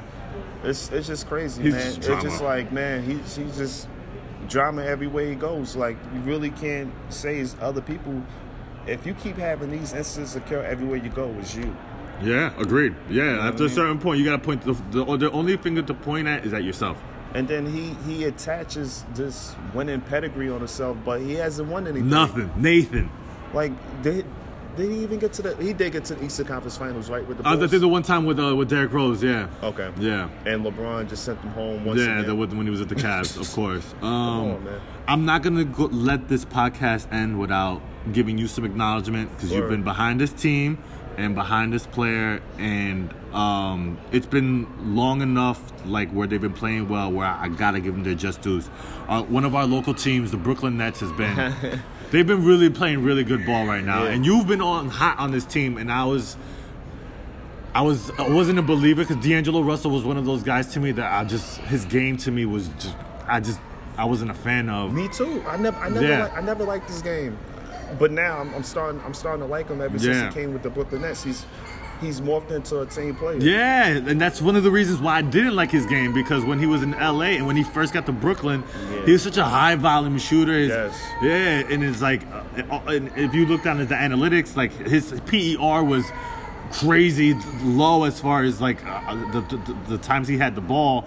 But they're playing good team ball right now, and they're actually fun to watch. Right, and right now they are playoff contention. Yeah, I think they're about like the 8th seed right now. 7 or 8. Last time I checked this morning, I think they were 7 or 8. So with that being said, Coach Atkins need to be considered for Coach of the Year. Yeah, you know agreed. I really don't see why he shouldn't get any attention in that area. I think he's that award should go to him right now. I mean, I think right now there might be one game under 500, but you got to consider the fact that after LeVert got hurt, they lost 7 games in a row. Yeah, and I thought it was over. I thought it was, and that's what. And I remember a couple games. It was maybe a week after LeVert got hurt. You were just like, "Yo, check out the Nets. They're playing good." And I'm just like, I don't know. And I wasn't just in denial about if D'Angelo Russell will be able to sustain this play. But it's just not him. It's everybody. Dinwiddie's balling. Josh Allen's balling. Yeah, Jared Allen. Sorry, they're talking about the football Buffalo Bills. Joe Harris. Yeah, they're playing really good team ball. Like you said, Atkins is definitely in consideration for Coach of the Year. He's done a really good job. We definitely got to make it out to a game this year. Oh yeah, no doubt. Because I would much rather pay my support to the Brooklyn Nets and the product they put out than the other team in Manhattan. Yeah, please don't get me started with them. But the Nets have been winning me a lot of money this year, so that's why I just try to keep a lot of praise. Ride them. You know what I mean? Keep betting against the Sixers. Exactly. and you know what? I just went against my philosophy yesterday. That's what burnt me yesterday. No, don't tell me you bet on the Sixers. I bet on the Sixers on the road against the Wizards. That's one of your cardinal rules. Don't bet on the Sixers on the road. I should be smacking myself. Podcast listeners, he told you guys. Yeah. He's just letting you guys know. He tested the waters, and the water's still cold. Do not bet the Sixers on the road. Yeah, the only reason why I went against my word is because I forgot that the Wizards play better without John Wall. Oh, right. So, yes, right. That's right. So it's one of almost where those two things collided against each other. Right. But, hey, you live and you learn, man. It was a coaching opportunity. Yeah, that's right. And another quick shout-out before we leave, before we head off. The Spurs. Spurs have been playing some good ball. Yeah, they burned me last week on the ticket when Kawhi Leonard came back. Oh, so because they put the smackdown on the Raptors. Yeah. So that's why I'm kind of a little bitter with the Spurs. Yeah. Got a little attitude with them. Yeah, but like I said, we got the itch. The NFL's winding down. NBA's heating up. Yes. So we'll start diving in more into the NBA. Yeah. We'll talk a little about the college ball too. Definitely. But I gotta start watching some games. Yeah. Man. Like I'm really. I admitted to you today that I haven't watched too much college ball yet. Before we head out, man, I want everybody to pay attention to St. John's, man. My boy put me on this team, and they've just been hot ever since, man. 15-1. 15-1. They lost a tough one against Villanova. Yeah, that was a tough one. Yeah, that was a tough one. But Villanova's Villanova. They've proven themselves. Right, that's a worthy opponent, and that's not a bad loss to have on your record. I think they're right now like 14 or 15-1. They just creeped into the top 25. Well, they was already when they played Villanova, they was 24. Yeah, but they just it took forever for them to. I think they didn't get into the top 25 until they were like 13-0. Yeah, exactly. So they're starting to make a little bit more headlines.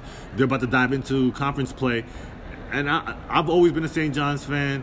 And I'm happy that Mullen was able to turn them around. Finally, yeah. I'm happy I'm definitely that's the local team Run that TMC. Run TMC. Shout out to the old Warriors, but that's a good call. Yeah, man. But we gonna leave you with that information there, man, and we'll be back next week, yo. Yeah, we gave you the picks last week. We gave you the picks this week. We're here to help everybody make money. Quick hits out. Peace.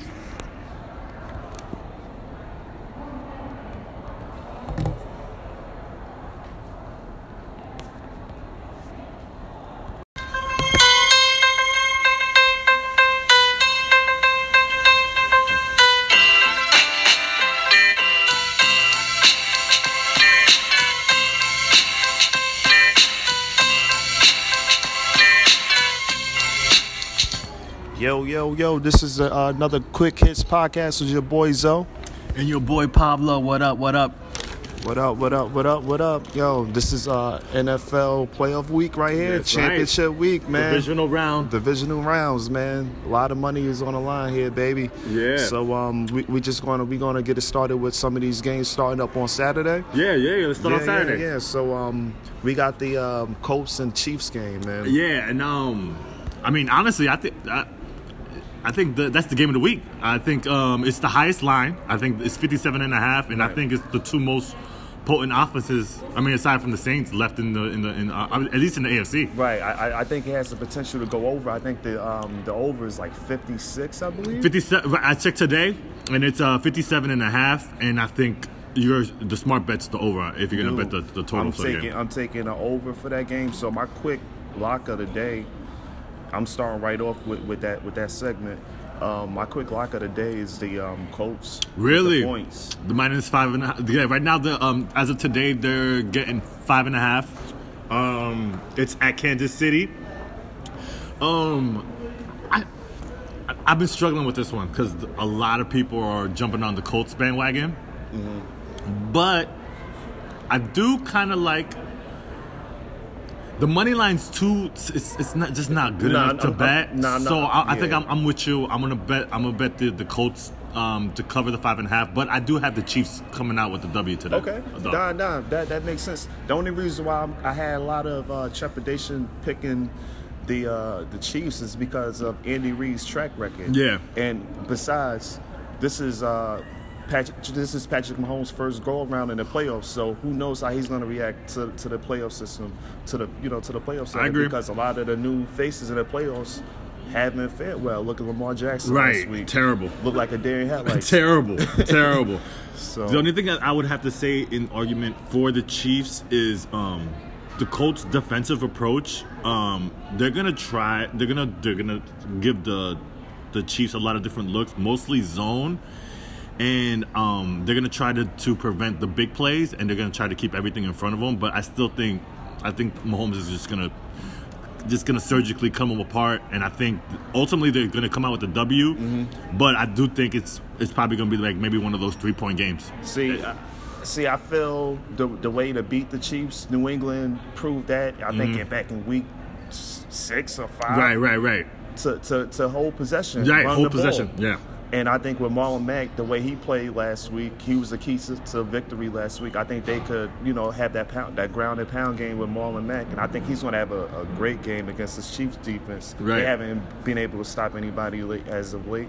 All year, basically. No, yeah, that's a main fact, and that's a great point you're throwing out there with Marlon Mack. I think Marlon Mack's going to have a huge game, unless the Chiefs get down huge, and then they can't really afford to run. But I don't really see that because, like you said, I think they're going to play ball control. Right. I mean, that's literally the only way I see really beating the Chiefs is try to play ball control, and just try to limit their positions. And going into that last week, they got saved because I forgot who they played, but it actually brought their average down. The Chiefs were going to be one of the 10 worst run defenses in the history of the NFL. Right. So I do believe that they're going to get some yards put up against them, but I still think they're going to eke away with a W. But I do like the Colts to cover the 5.5. Yeah, that's going to be a tough one. So in that Dallas, let's move on to the Dallas back-to-back weeks. Dallas gets a Saturday night game. Yeah. And back-to-back weeks, they're the underdog again. So they're going into LA. Okay. And LA's giving the Cowboys 7 points. I'm taking the points with the Cowboys. I'm rolling with you again. And I think like what you said about the Chiefs. I think that goes the same way with the Rams. Cowboys, with the same approach, right? Same approach, right. Yeah. I think the Rams will do enough to win the game, but I think the Cowboys will muster enough points to keep it close. Agreed. Zeke is going to be. They're going to feed the monster. They're going to feed the monster. That's the only way you could really beat this team is run and try to keep them off the field. Yeah. Because what they do best is what the Cowboys have in their weakness is that play action. Yeah. And I think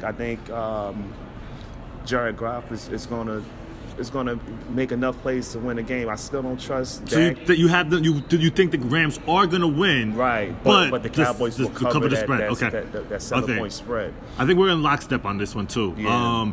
The one thing about the Cowboys, listen, while I do think the Rams are going to win, I would not be surprised if the Cowboys did end up with a W, because the Cowboys defense is legit. Like they're gonna do their best to stuff Gurley. Without Gurley, that play action goes away. And then Goff is not one of those quarterbacks that does good under pressure. See, the only reason why I lean towards the Rams is because a lot of the Dallas Cowboy wide receivers are hurt. You got Cole Beasley. He hurt his ankle. He hurt his ankle. Allen Hurns is out. Done for the year.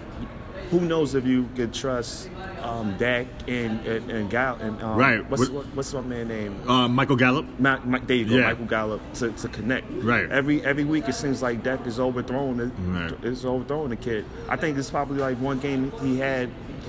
I think in that Giants game he had a great game, but other than that, he's really hasn't connected and got a great rapport with Gallup. And that's dangerous because they're gonna put Talib on Amari Cooper. But that's what I'm saying. So he has to have a big game, and I just don't trust that connection just yet to bring them to victory. And the only way they can win is if Zeke just catches the ball. He has over like 200 yards at the scrimmage. Not over 200 yards, but at least 170. Close to it. Both passing and he had close to 200 the last game. Yeah, exactly. If he had that same type of impact on the game as he did against Seattle, they have a great chance of winning. But I don't know. They would really have to really dominate the time of possession. Like I'm talking about like 40, like 40-20. And Dak cannot fumble the ball because he's been having like fumble problems throughout this whole playoffs. Right. We just need Dallas to stay within that 7, right? Yeah, just stay within 7. That's it. Yeah. So I think you're safe with that. I think just because Dallas is not they're not interested in getting into a shootout. Right. Regardless of the fact they're not going to deviate from running to the ball. Yeah, so I think that's what keeps our bet safe for Saturday night. So we got both dogs on Saturday. Right. So now let's sleep into Sunday. So that's what first you want to dive into the first game, the Patriots game? Oh yeah. We're going to do the first game on the docket. I'm rolling with the Chargers in this game. Right.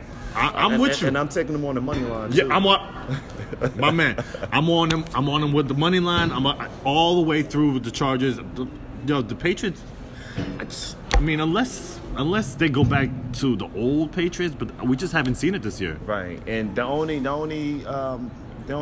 cause of concern in this game is Phillip Rivers and the Chargers never beat the New England Patriots. No. They actually are 0-7 going into this matchup against that team. But you got to think about the way New England has looked this year. They haven't looked the same right now. You know, Gronk is still not healthy. No.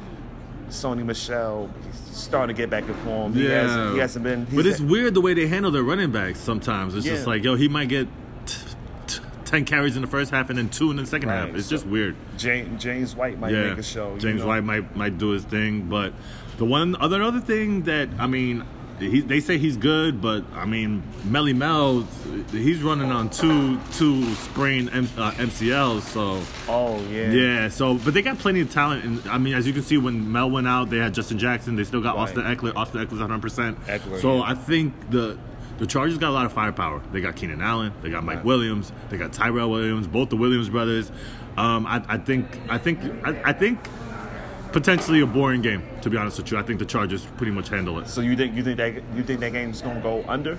That's the game's the under. I think both teams will be conservative and will not have a lot of. It won't be a high octane type of offenses for either of them. I think both of them are good, running a limited amount of plays. Yeah, I agree with that approach too. I don't see that game really going over. No, I think the Chargers defense contain Brady. And he just goes into the dick and dunk type of. Yeah, well, that's been his MO all year. Yeah. And then they really don't have any top threats. On the outside, no, they have nothing. With the loss of Josh Gordon, that kills that threat. Yeah, and then all they have is Edelman and maybe Chris Hogan. He shows up here and there, but it's just so random. I mean. Tom Brady's always been the type of guy who can do more with less, but he's older, and it's just It's too much to ask for him. Exactly. So for his age. So I'm gonna go with the Chargers to beat the Patriots handedly. Money line. And now let's talk about Your boy. showcase game of the week, back-to-back week. Let's go Birds! But this time I am a little bit more nervous this week, so let's dive into this one a little bit. Yeah, so I am going to take. It's a tough one. Yeah. It's a tough one. So you know what? I'm going to take. Wow. This is a tough game one. because This is like, a tough I one. want to take Philly with the points. Let's tell everybody that the Eagles are getting 8 points right now in New Orleans. They're getting 8 points. It's a lot. And It's a lot of wood, but I still don't think New Orleans is going to blow them out. I think it's going to be a close game. I can. This is a tough one to me. I mean, if it was any blowout game on the card for four games, I think the Saints game the potential has the potential to become a blowout. Right.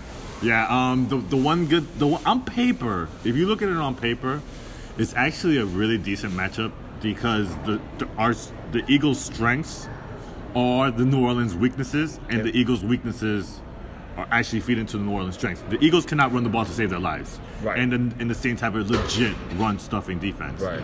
I still believe the Saints finished the year as a bottom 4 pass defense. And all the Eagles and Nick Foles do is throw the ball down the field. So Right. I do feel that in that aspect, it's an even matchup. But what scares me is that Mercedes Dome. And Drew Brees is legit in the Dome. That's true too, but what scares me on the Philly side is their D backs, man. Their defensive backs. They give up like 20+ yards in the air. Yeah, and they gave it up to Trubisky. Yeah, 150. They gave up 150 to Allen Robinson. Right. So I'm scared to see what Michael Thomas is going to do That's to us. what I'm saying, man. So that's one of the reasons why I may lean towards. Man, I still need a couple of days to think about this game, my heart won't let me decide this one. Yeah. My heart won't. I'm sorry. I'm torn on this one. Yeah. What if somebody wanted to put a parlay in? Maybe you just want to bet the over because the over right now is 51, and I think that's definitely going over. Honestly, man, I would try to tease that. I would try to tease it up. No, tease it down for New Orleans. For New Orleans. Yeah. Yeah. Put it down, maybe down to like to 1. Ooh, okay. Almost like a pick'em game. Yeah. Almost like a pick'em game. Yeah. Which is definitely an option. Yeah. It's definitely an option. If you're not feeling any type of way, bringing it down to 1, teasing it down to 1 is a solid option. Yeah, and then play the other side too if you got money like that. Yeah. Just tease it up. Yeah, tease it up. Yeah, and go with New Orleans. Yeah. That's what I for the normally Eagles, do on my tickets, man. Yeah. Like when it's games like this, when I can't really decide, I gotta play both ways, man. Yeah. But I may just stay away from this game. Yeah, I think I would too. I think I might play 2 separate tickets. Yeah. For the Saturday games and then for the Sunday games. Right, the Saturday games I feel confident about. Me too. But it's just that Philly New Orleans game, it just don't sit well with Yeah, me neither. And as a Philly fan, that scares me because I felt pretty confident that we could beat the Bears, but this week I mean they're the number 1 seed. They had the best record in the league for a reason. So there's a reason why I am nervous, but I'm here for the ride. So Nick Foles, I'm riding out with the Birds. Let's see how long that magic can last. Right. It's already lasted 1 season. It's 2 weeks in. We're good to go. Let me ask you a question. Yeah, what's up? Hypothetically speaking, they go into Mercedes, and the Eagles get this victory, right? Okay. I'm loving the way we're starting with this scenario already. So they go in and beat either Dallas or the Rams. Okay. You're the GM of the Philly. Pablo's. Okay. You're the GM. Okay. Are you bringing back Wentz? Nah. No. I'm calling. First of all, the NFL, they're thirsty for quarterbacks. I'm calling all the teams and seeing what's up. First of all, they'll probably start calling me. Exactly. You know what I mean? Because, all right, so the options for Nick Foles, if they were to retain him for next year, it's like a $20.8 million hit. That's crazy. Wentz is still on his rookie contract, so that's obviously appealing for a lot of teams. Right. I wouldn't settle for anything less than a first rounder, though. Okay. I love Carson Wentz. I love his ability, but that's 2 years. 2 years in a row, he can't finish the season. Exactly. He's So injury prone. yeah, that I mean, been guys that have started out their careers injury prone, like Matt Stafford, Yeah. and eventually they kind of like right the ship and they put in some seasons that are the Pro Bowl type, but it's a risk, and you have a proven product. I mean, in Nick Foles. So say for instance, if this scenario does plays out, if you're the New York Giants, do you call for Carson Wentz? I mean, they would be stupid not to. They would be stupid not to. I just don't see. It's hard, those divisional trades. They only really do it like when the players watch. Like when the Eagles traded McNabb to the Redskins, he was already washed. Yeah, you know what I mean? Yeah. So I mean, I wouldn't be able to sit Foles. I just wouldn't. You just can't. Yeah. You just can't. And like, it's not a long-term plan. Right, it's right. you try to get what you can for Carson Wentz, which is ultimately at least a first rounder, and build from there. I mean, the Foles thing's maybe 2-3 years, and then you see what you can get in the draft. So so if they do fail, and if the Eagles do lose this week, I think the Giants or the Jags should be calling for Nick Foles' services. I agree. This season, next season. I agree. And there's a couple. I did hear. I mean, this isn't a solid. This is more like somebody was just throwing it out there. Miami being interested in Carson Wentz as well. Is Tannehill? Tannehill, he's not going to be. They're not going to be retaining his. Well, services? it depends because Miami's one of the. We're about to dive into the subject. Like Miami's one of the few teams that haven't filled that coaching vacancy. Okay. And it might be a new regime. They might not want to start with Tannehill as their franchise guy. So Gotcha. It all depends on who's going to get that job. Makes sense. But before we dive into that segment about the coaching vacancies around the NFL, I just want to revive one of the topics we did last week about Antonio Brown. Oh. And I did have a drama in Steel City. Yes, and I admit I did have a bad take on that topic. I just wanted to clarify what I said about Coach Tomlin. I didn't mean to say he was absolved from any issues with Antonio Brown. Right. Obviously, he has condoned the behavior, and he should have disciplined him from that Facebook live video when they was having a players on meeting, and he took a video and did a live video shoot.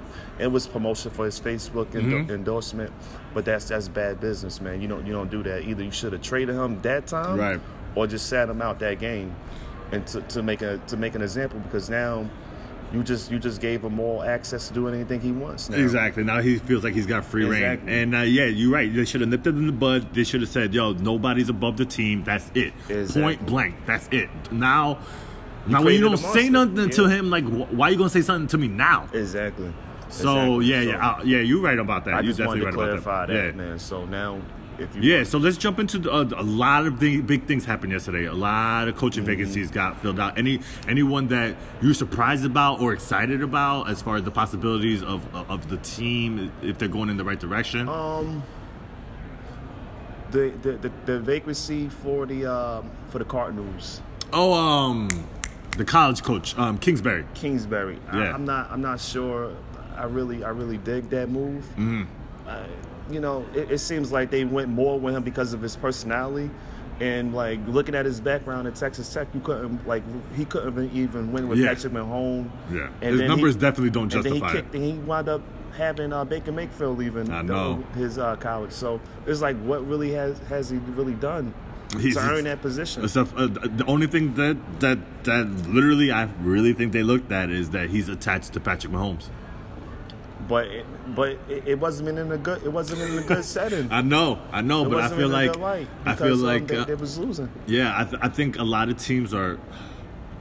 I'm not trying to say that they're trying to be too cute because they're just trying something different, but it's not really different because everybody thinks they're gonna find the next Sean McVay. Yeah, that's Cliff Kingsbury fits the mold perfectly. Yeah, the looks. Young guy. Good late looking. 30s, good-looking guy, got the nice hair, Yeah.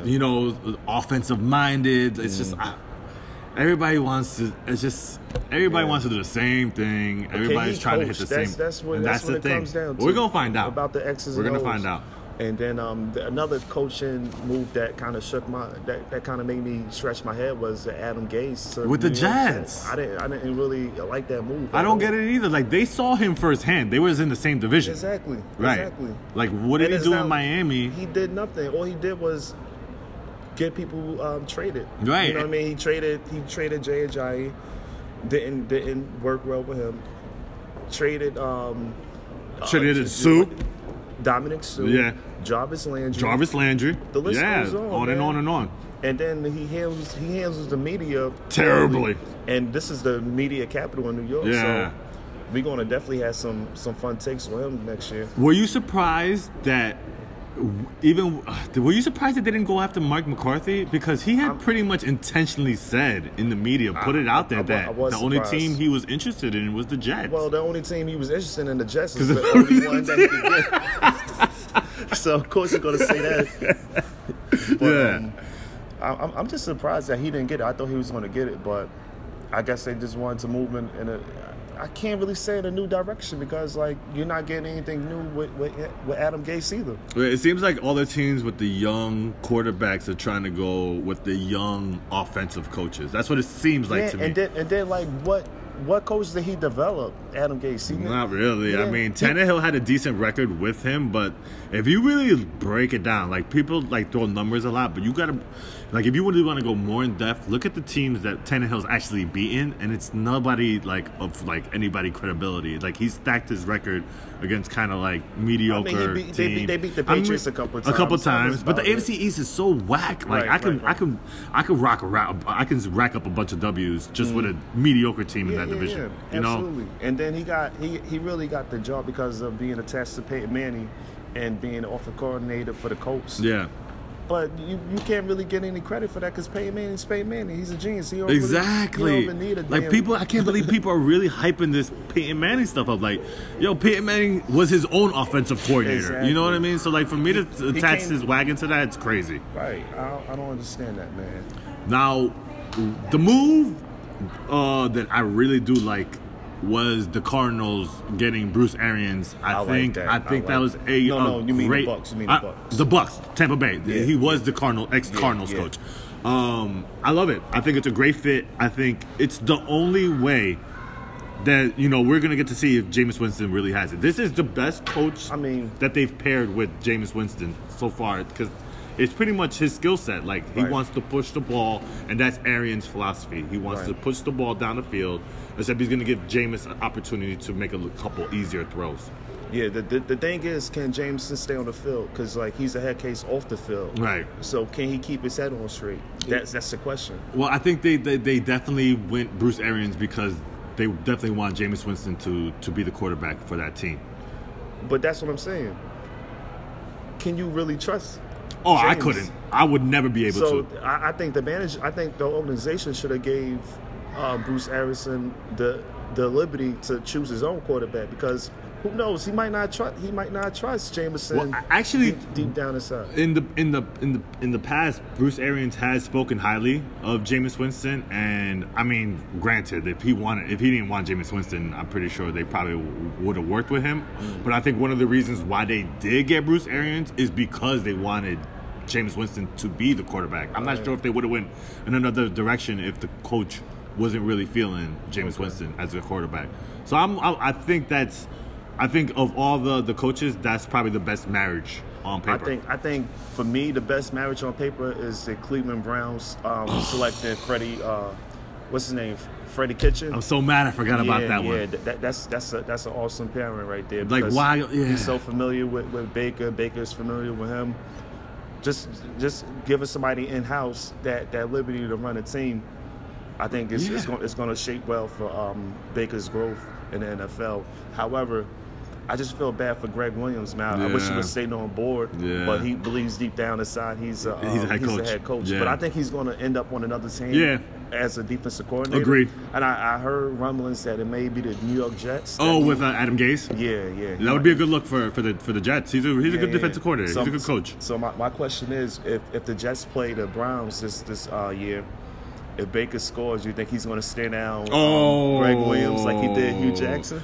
I don't know. I haven't heard much beef with Greg Williams and Baker, but remember what Baker said: if you're not, you can't. you're against us. Yeah, so I wouldn't be surprised if he definitely stared them down. That'd be something to look Yeah, that's for Baker's style. So that's a great point. Why screw it up?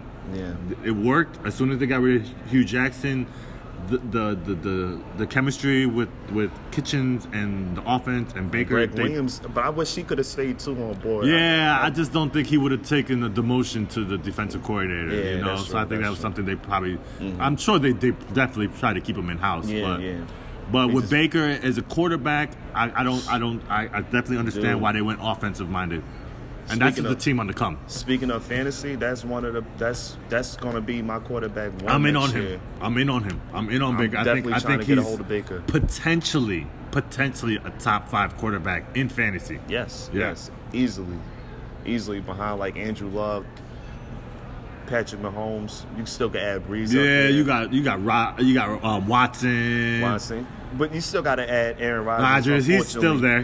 I mean, as bad, it's crazy because, you know, we, in fantasy-wise, we talk about Aaron Rodgers had a bad year, but statistically, the man still had 28 touchdowns and 2 interceptions. And on a bum knee, that's super efficient. And on a bum knee. So, because, like, people forget that he was hurt. Right. He was hurt back in week 1.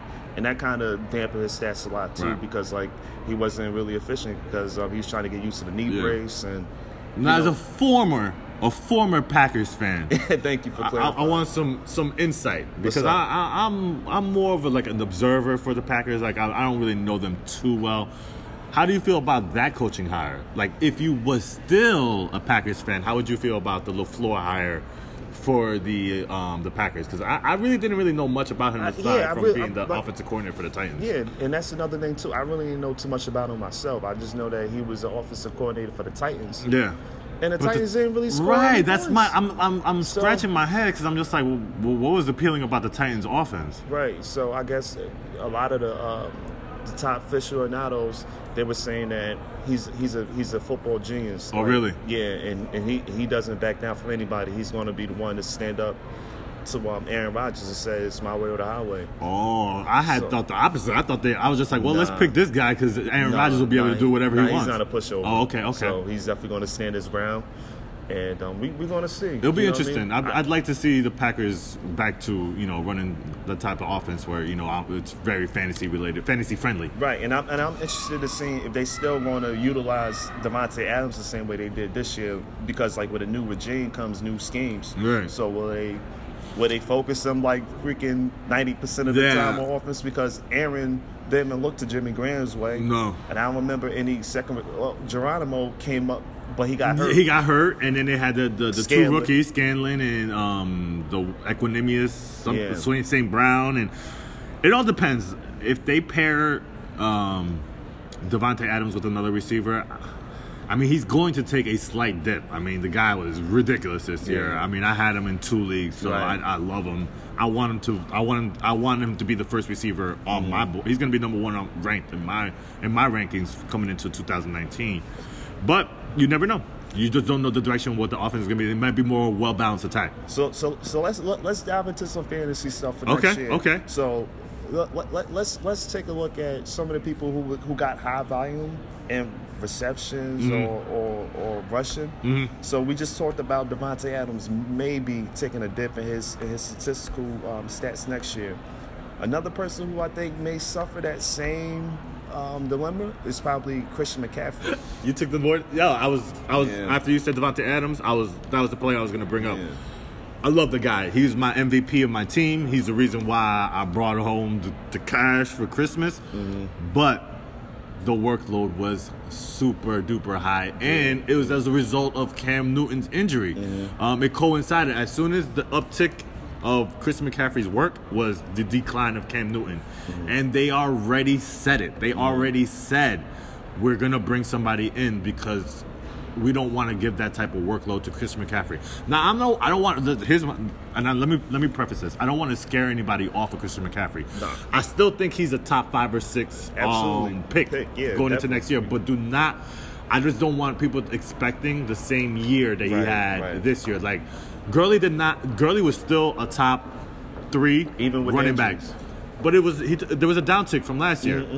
So, like I said, don't be like, oh my God, these guys are wild and they say Christian McCaffrey's gonna be whack. No, I'm not saying that at all. I still think he's gonna be a stud, but I wouldn't go into next year picking him number 1. No. So I think those are the number 1 receiver and number 2 running back that people are going to be hot on for 2019, right. And then they're going to take a slight dip, maybe 10-15% of what they produced in 2018. Okay, and a play I want to discuss who I think is going to he had a great season this year, but I think his stats is going to go up because of players who are going to be coming back on that team. Yeah. And I'm going to say DeAndre Hopkins because he fulfilled that number 1 receiver role without nobody with nobody there. So now he's going to have Will Fuller's coming back. Fuller's going to be back. Now you're going to have Kiki looked good. Kiki looks last great. week. Yeah. You're also going to have Demaryius Thomas for a full season. I forgot he tore his Achilles. Yeah. Right. So he's going to be back for a full season. Hopefully in the middle part of the season. Yeah. And I imagine they're going to do something with that offensive line, too. Right. That's a good call. I like that call. Yeah. The one guy, all right, so now your guy who you expect to upside. Yeah. I'm going to tell you right now, I'm going to keep pounding this from now through the summer. I'm all in on Ezekiel Elliott. I'm all in on that. I am all in on that train. I think he's going to be the number 1 player in fantasy in 2019. I agree with that. I second that motion. Yeah, his workload is people are just like, wait, Zeke was like the number 3 running back. Yeah, he was. I think he will be the number 1 player in fantasy next year. Right. They unlocked something in Zeke that a lot of people didn't even think he had, but just because they didn't give him the ability to catch the ball. Yep.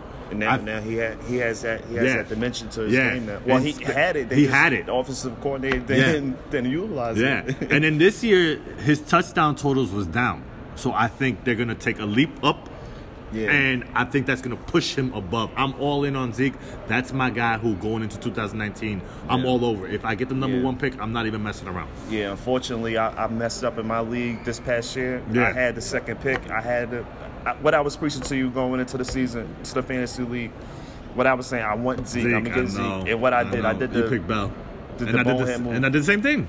I did the same exact thing. But the only difference is, I don't know if I'm playing in the keepers league now. Oh, okay. So now I know the person. I know the person who picked Zeke is going to keep him. Yeah. You know what I mean? Yeah. So now I can't. I don't even have a chance to even get Zeke this year. Well, if anybody's in a redraft league, then Zeke is the guy to target. In my eyes, he's the guy.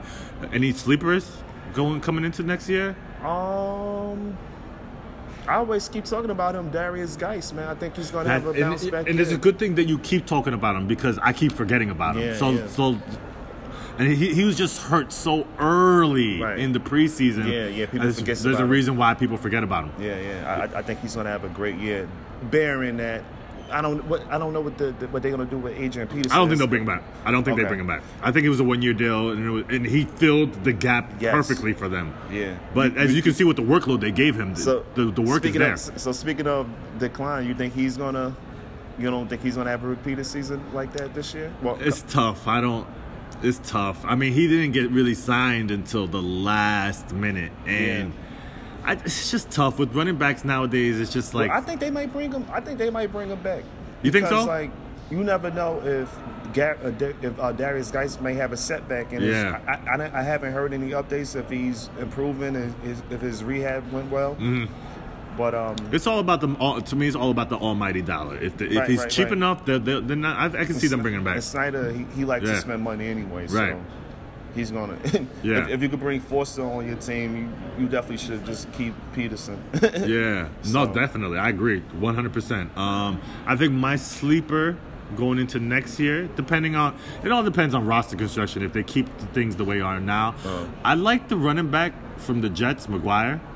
Yeah, I like him a lot. If they give him a chance to be the guy, I think listen, now I'm not saying he's going to be Zeke or all those guys.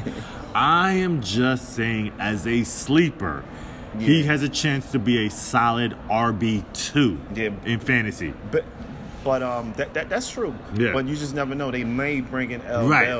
Right. But I don't think based off Adam Gase's track record, I don't think Bell will even entertain the Jets anymore now. Yeah. I think if they got McCarthy, I think because I think he would have a more like let's run it and like kind of like limit our second-year quarterbacks attempts. But I think Gase is going to dial it up a lot. Yeah. One thing I did hear, speaking of the Jets, I'm not sure if you heard it, but I heard because we already talked about the man. Let's talk about AB. Let's get back into AB again. I heard something about the fact about the Jets potentially trading for Antonio Brown. I mean, the coaching signing changes everything for me. Mm-hmm. I mean, Antonio Brown really doesn't have a say where he goes. It's really up to the organization. Right, because they got him on exactly. contract, under contract. So, right. Yeah, I guess it makes sense. You know, I guess it makes sense. But like, I just didn't see. I don't know. I just didn't see him going there. But like but the Jets do have the money. Yeah, they got about $100 million but the in only the cap thing going is into next year. They really don't take risks. You know what I'm saying? I don't remember the last time they signed a big time free agent. Well, made a trade for anybody. I know I don't think they traded for him, but they did sign Santonio Holmes. But he was already on the downside of his career. But that's the thing. They always get players on their downside. Downside, yeah. They like the Knicks. Yeah. You know what I mean? Yeah, the perfect analogy. Yeah. We gonna sign you for 4 years, even though damn well we know you only got 1 year left in the tank. Every washed-up legend went there. Tracy McGrady went there. Yep. Terrible. Penny Hardaway went there. The downside of his career. I remember even before that when they got Antonio McDyess. He was another one. Terrible. Tore his knee up, and then they signed him for like 4 years. Yeah, it's crazy. So I can only say based on their track record, no, I don't think the Steelers would make that move unless the Jets smarten up and just offer like a first round pick and a fifth for, you know what I mean? And the Jets do have it, and they do have the money, so you know you can't really put it past them. I agree. I mean, and that's why football has now become a year-round sport. Like you see the potential of what's going to happen. Once the Super Bowl is over, like it's full on. Like there's free agents to be had. Let Bell still out there. Mm-hmm. The coaching, like it's just so much going on. Then we talk about. That's why football has now become a year-round sport. Right. More or less like basketball. Yeah, you know? yeah. Well, speaking of basketball, I've been catching some games now that there's less and less football on TV. Mm-hmm. I've been catching more games, and it's starting to the league's starting to take form. You see the East has like the top 5 teams is pretty much separating themselves. Right. The West, it's still a little bit more convoluted in the West. I mean, aside for the Denver and the Warriors, but besides those top 2 teams, I think between there's only like 2 games separating the 3rd seed and the 8th seed. Right, so, but we're about halfway through the league. I took a look at the standings, and some teams are already at their 40-game mark. So I can't believe it. Man, the season flew by, man. Any quick takes on the NBA now that we're diving into that territory? I'm just impressed with the streak that James Harden is on, man. Yeah, he's just playing out of his mind. Bro. Out of his mind. He's playing phenomenal. I'm impressed with Kyle Kuzma putting up that 41 points. Last night. Yeah, the Lakers balled out. Yeah, he's really. He's really morphed into that second fiddle role behind LeBron James. Yeah, and I think he put everything to bed where with the debate who was the second best player behind LeBron. I think as far as like Lonzo and all and Brandon Ingram, he separated himself from the pack. Yeah, and I think he proved it last year too, and he's just continuing it. I think this year was. Yeah. I think this year he just proved it a lot more because it was still an ongoing debate whether it was Brandon Ingram or Kyle Kuzma. Right, Lonzo. Really, Lonzo wasn't really in that number 2 tier spot, but I think it was down to those 2 players, and I think Kuzma just separated himself. I think he has more dog in him than Brandon Ingram. Oh, definitely. I think Ingram doesn't have much dog in him at all. Nah, he could play, but he got game. He's so lackadaisical out there. You know. He's like one of those. You know who he reminds me of? Andrew Wiggins. Like those type of guys. I think he got more fire in him than Andrew Wiggins. Yeah, but I was just not as far as his actual game, but those guys, the type of guys where like you just don't even know they're on the floor. Like they're just so quiet. Like their game is just like they just. You just like and all of a sudden you'll be like, oh wait, he scored 18. How did he score 18 points? Exactly. Yeah. he definitely have a lot of those nights, man. I agree with you on that one. Well, while you gave a shout out to the Beard over in Houston, I got to give a huge shout out to the Greek Freak in Milwaukee. He's playing lights out right now, and yeah, James Harden's balled out the last probably 2 weeks, and it's brought the discussion of who's MVP. I still think the Greek Freak's number one. He's ridiculous. And did you see the stat line he had? Yeah, it was crazy. 21 points. He's crazy right now. It's crazy. I'm starting to get excited.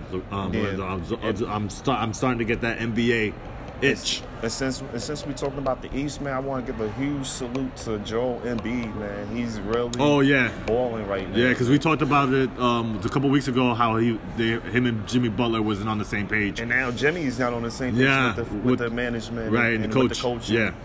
It's just crazy, He's man. just It's drama. just like, man, he's just drama everywhere he goes. Like, you really can't say it's other people. If you keep having these instances occur everywhere you go, it's you. Yeah, agreed. Yeah, after a certain point, you got to point. The only finger to point at is at yourself. And then he attaches this winning pedigree on himself, but he hasn't won anything. Nothing. Nathan. Like, did he even get to he did get to the Eastern Conference Finals, right? With the Bulls? I think the one time with Derrick Rose, yeah. Okay. Yeah. And LeBron just sent them home once again. Yeah, when he was at the Cavs, of course. Come on, man. I'm not going to let this podcast end without giving you some acknowledgement, because you've been behind this team and behind this player, and it's been long enough, like, where they've been playing well, where I gotta give them their just dues. One of our local teams, the Brooklyn Nets, has been they've been really playing really good ball right now, and you've been hot on this team, and I wasn't a believer, because D'Angelo Russell was one of those guys to me that his game to me was just I wasn't a fan of. Me too. I never liked this game. But now I'm starting to like him ever since he came with the Brooklyn Nets. He's morphed into a team player. Yeah, and that's one of the reasons why I didn't like his game, because when he was in LA and when he first got to Brooklyn, he was such a high volume shooter. Yeah, and it's like, if you look down at the analytics, like his PER was crazy low as far as like the times he had the ball. But they're playing good team ball right now, and they're actually fun to watch. Right, and right now they are playoff contention. Yeah, I think they're about like the 8th seed right now. 7 or 8. Last time I checked this morning, I think they were 7 or 8. So with that being said, Coach Atkins need to be considered for Coach of the Year. Yeah, you know agreed. I really don't see why he shouldn't get any attention in that area. I think he's that award should go to him right now. I mean, I think right now there might be one game under 500, but you got to consider the fact that after LeVert got hurt, they lost 7 games in a row. Yeah, and I thought it was over. I thought it was, and that's what. And I remember a couple games. It was maybe a week after LeVert got hurt. You were just like, "Yo, check out the Nets. They're playing good." And I'm just like, I don't know. And I wasn't just in denial about if D'Angelo Russell will be able to sustain this play. But it's just not him. It's everybody. Dinwiddie's balling. Josh Allen's balling. Yeah, Jared Allen. Sorry, they're talking about it's all good. Football Buffalo Bills. Joe Harris. Yeah, they're playing really good team ball. Like you said, Atkins is definitely in consideration for Coach of the Year. He's done a really good job. We definitely got to make it out to a game this year. Oh yeah, no doubt. Because I would much rather pay my support to the Brooklyn Nets and the product they put out than the other team in Manhattan. Yeah, please don't get me started with them. But the Nets have been winning me a lot of money this year, so that's why I just try to keep a lot of praise. Ride them. You know what I mean? Keep betting against the Sixers. Exactly. and you know what? I just went against my philosophy yesterday. That's what burnt me yesterday. No, don't tell me you bet on the Sixers. I bet on the Sixers on the road against the Wizards. That's one of your cardinal rules. Don't bet on the Sixers on the road. I should be smacking myself. Podcast listeners, he told you guys. Yeah. He's just letting you guys know.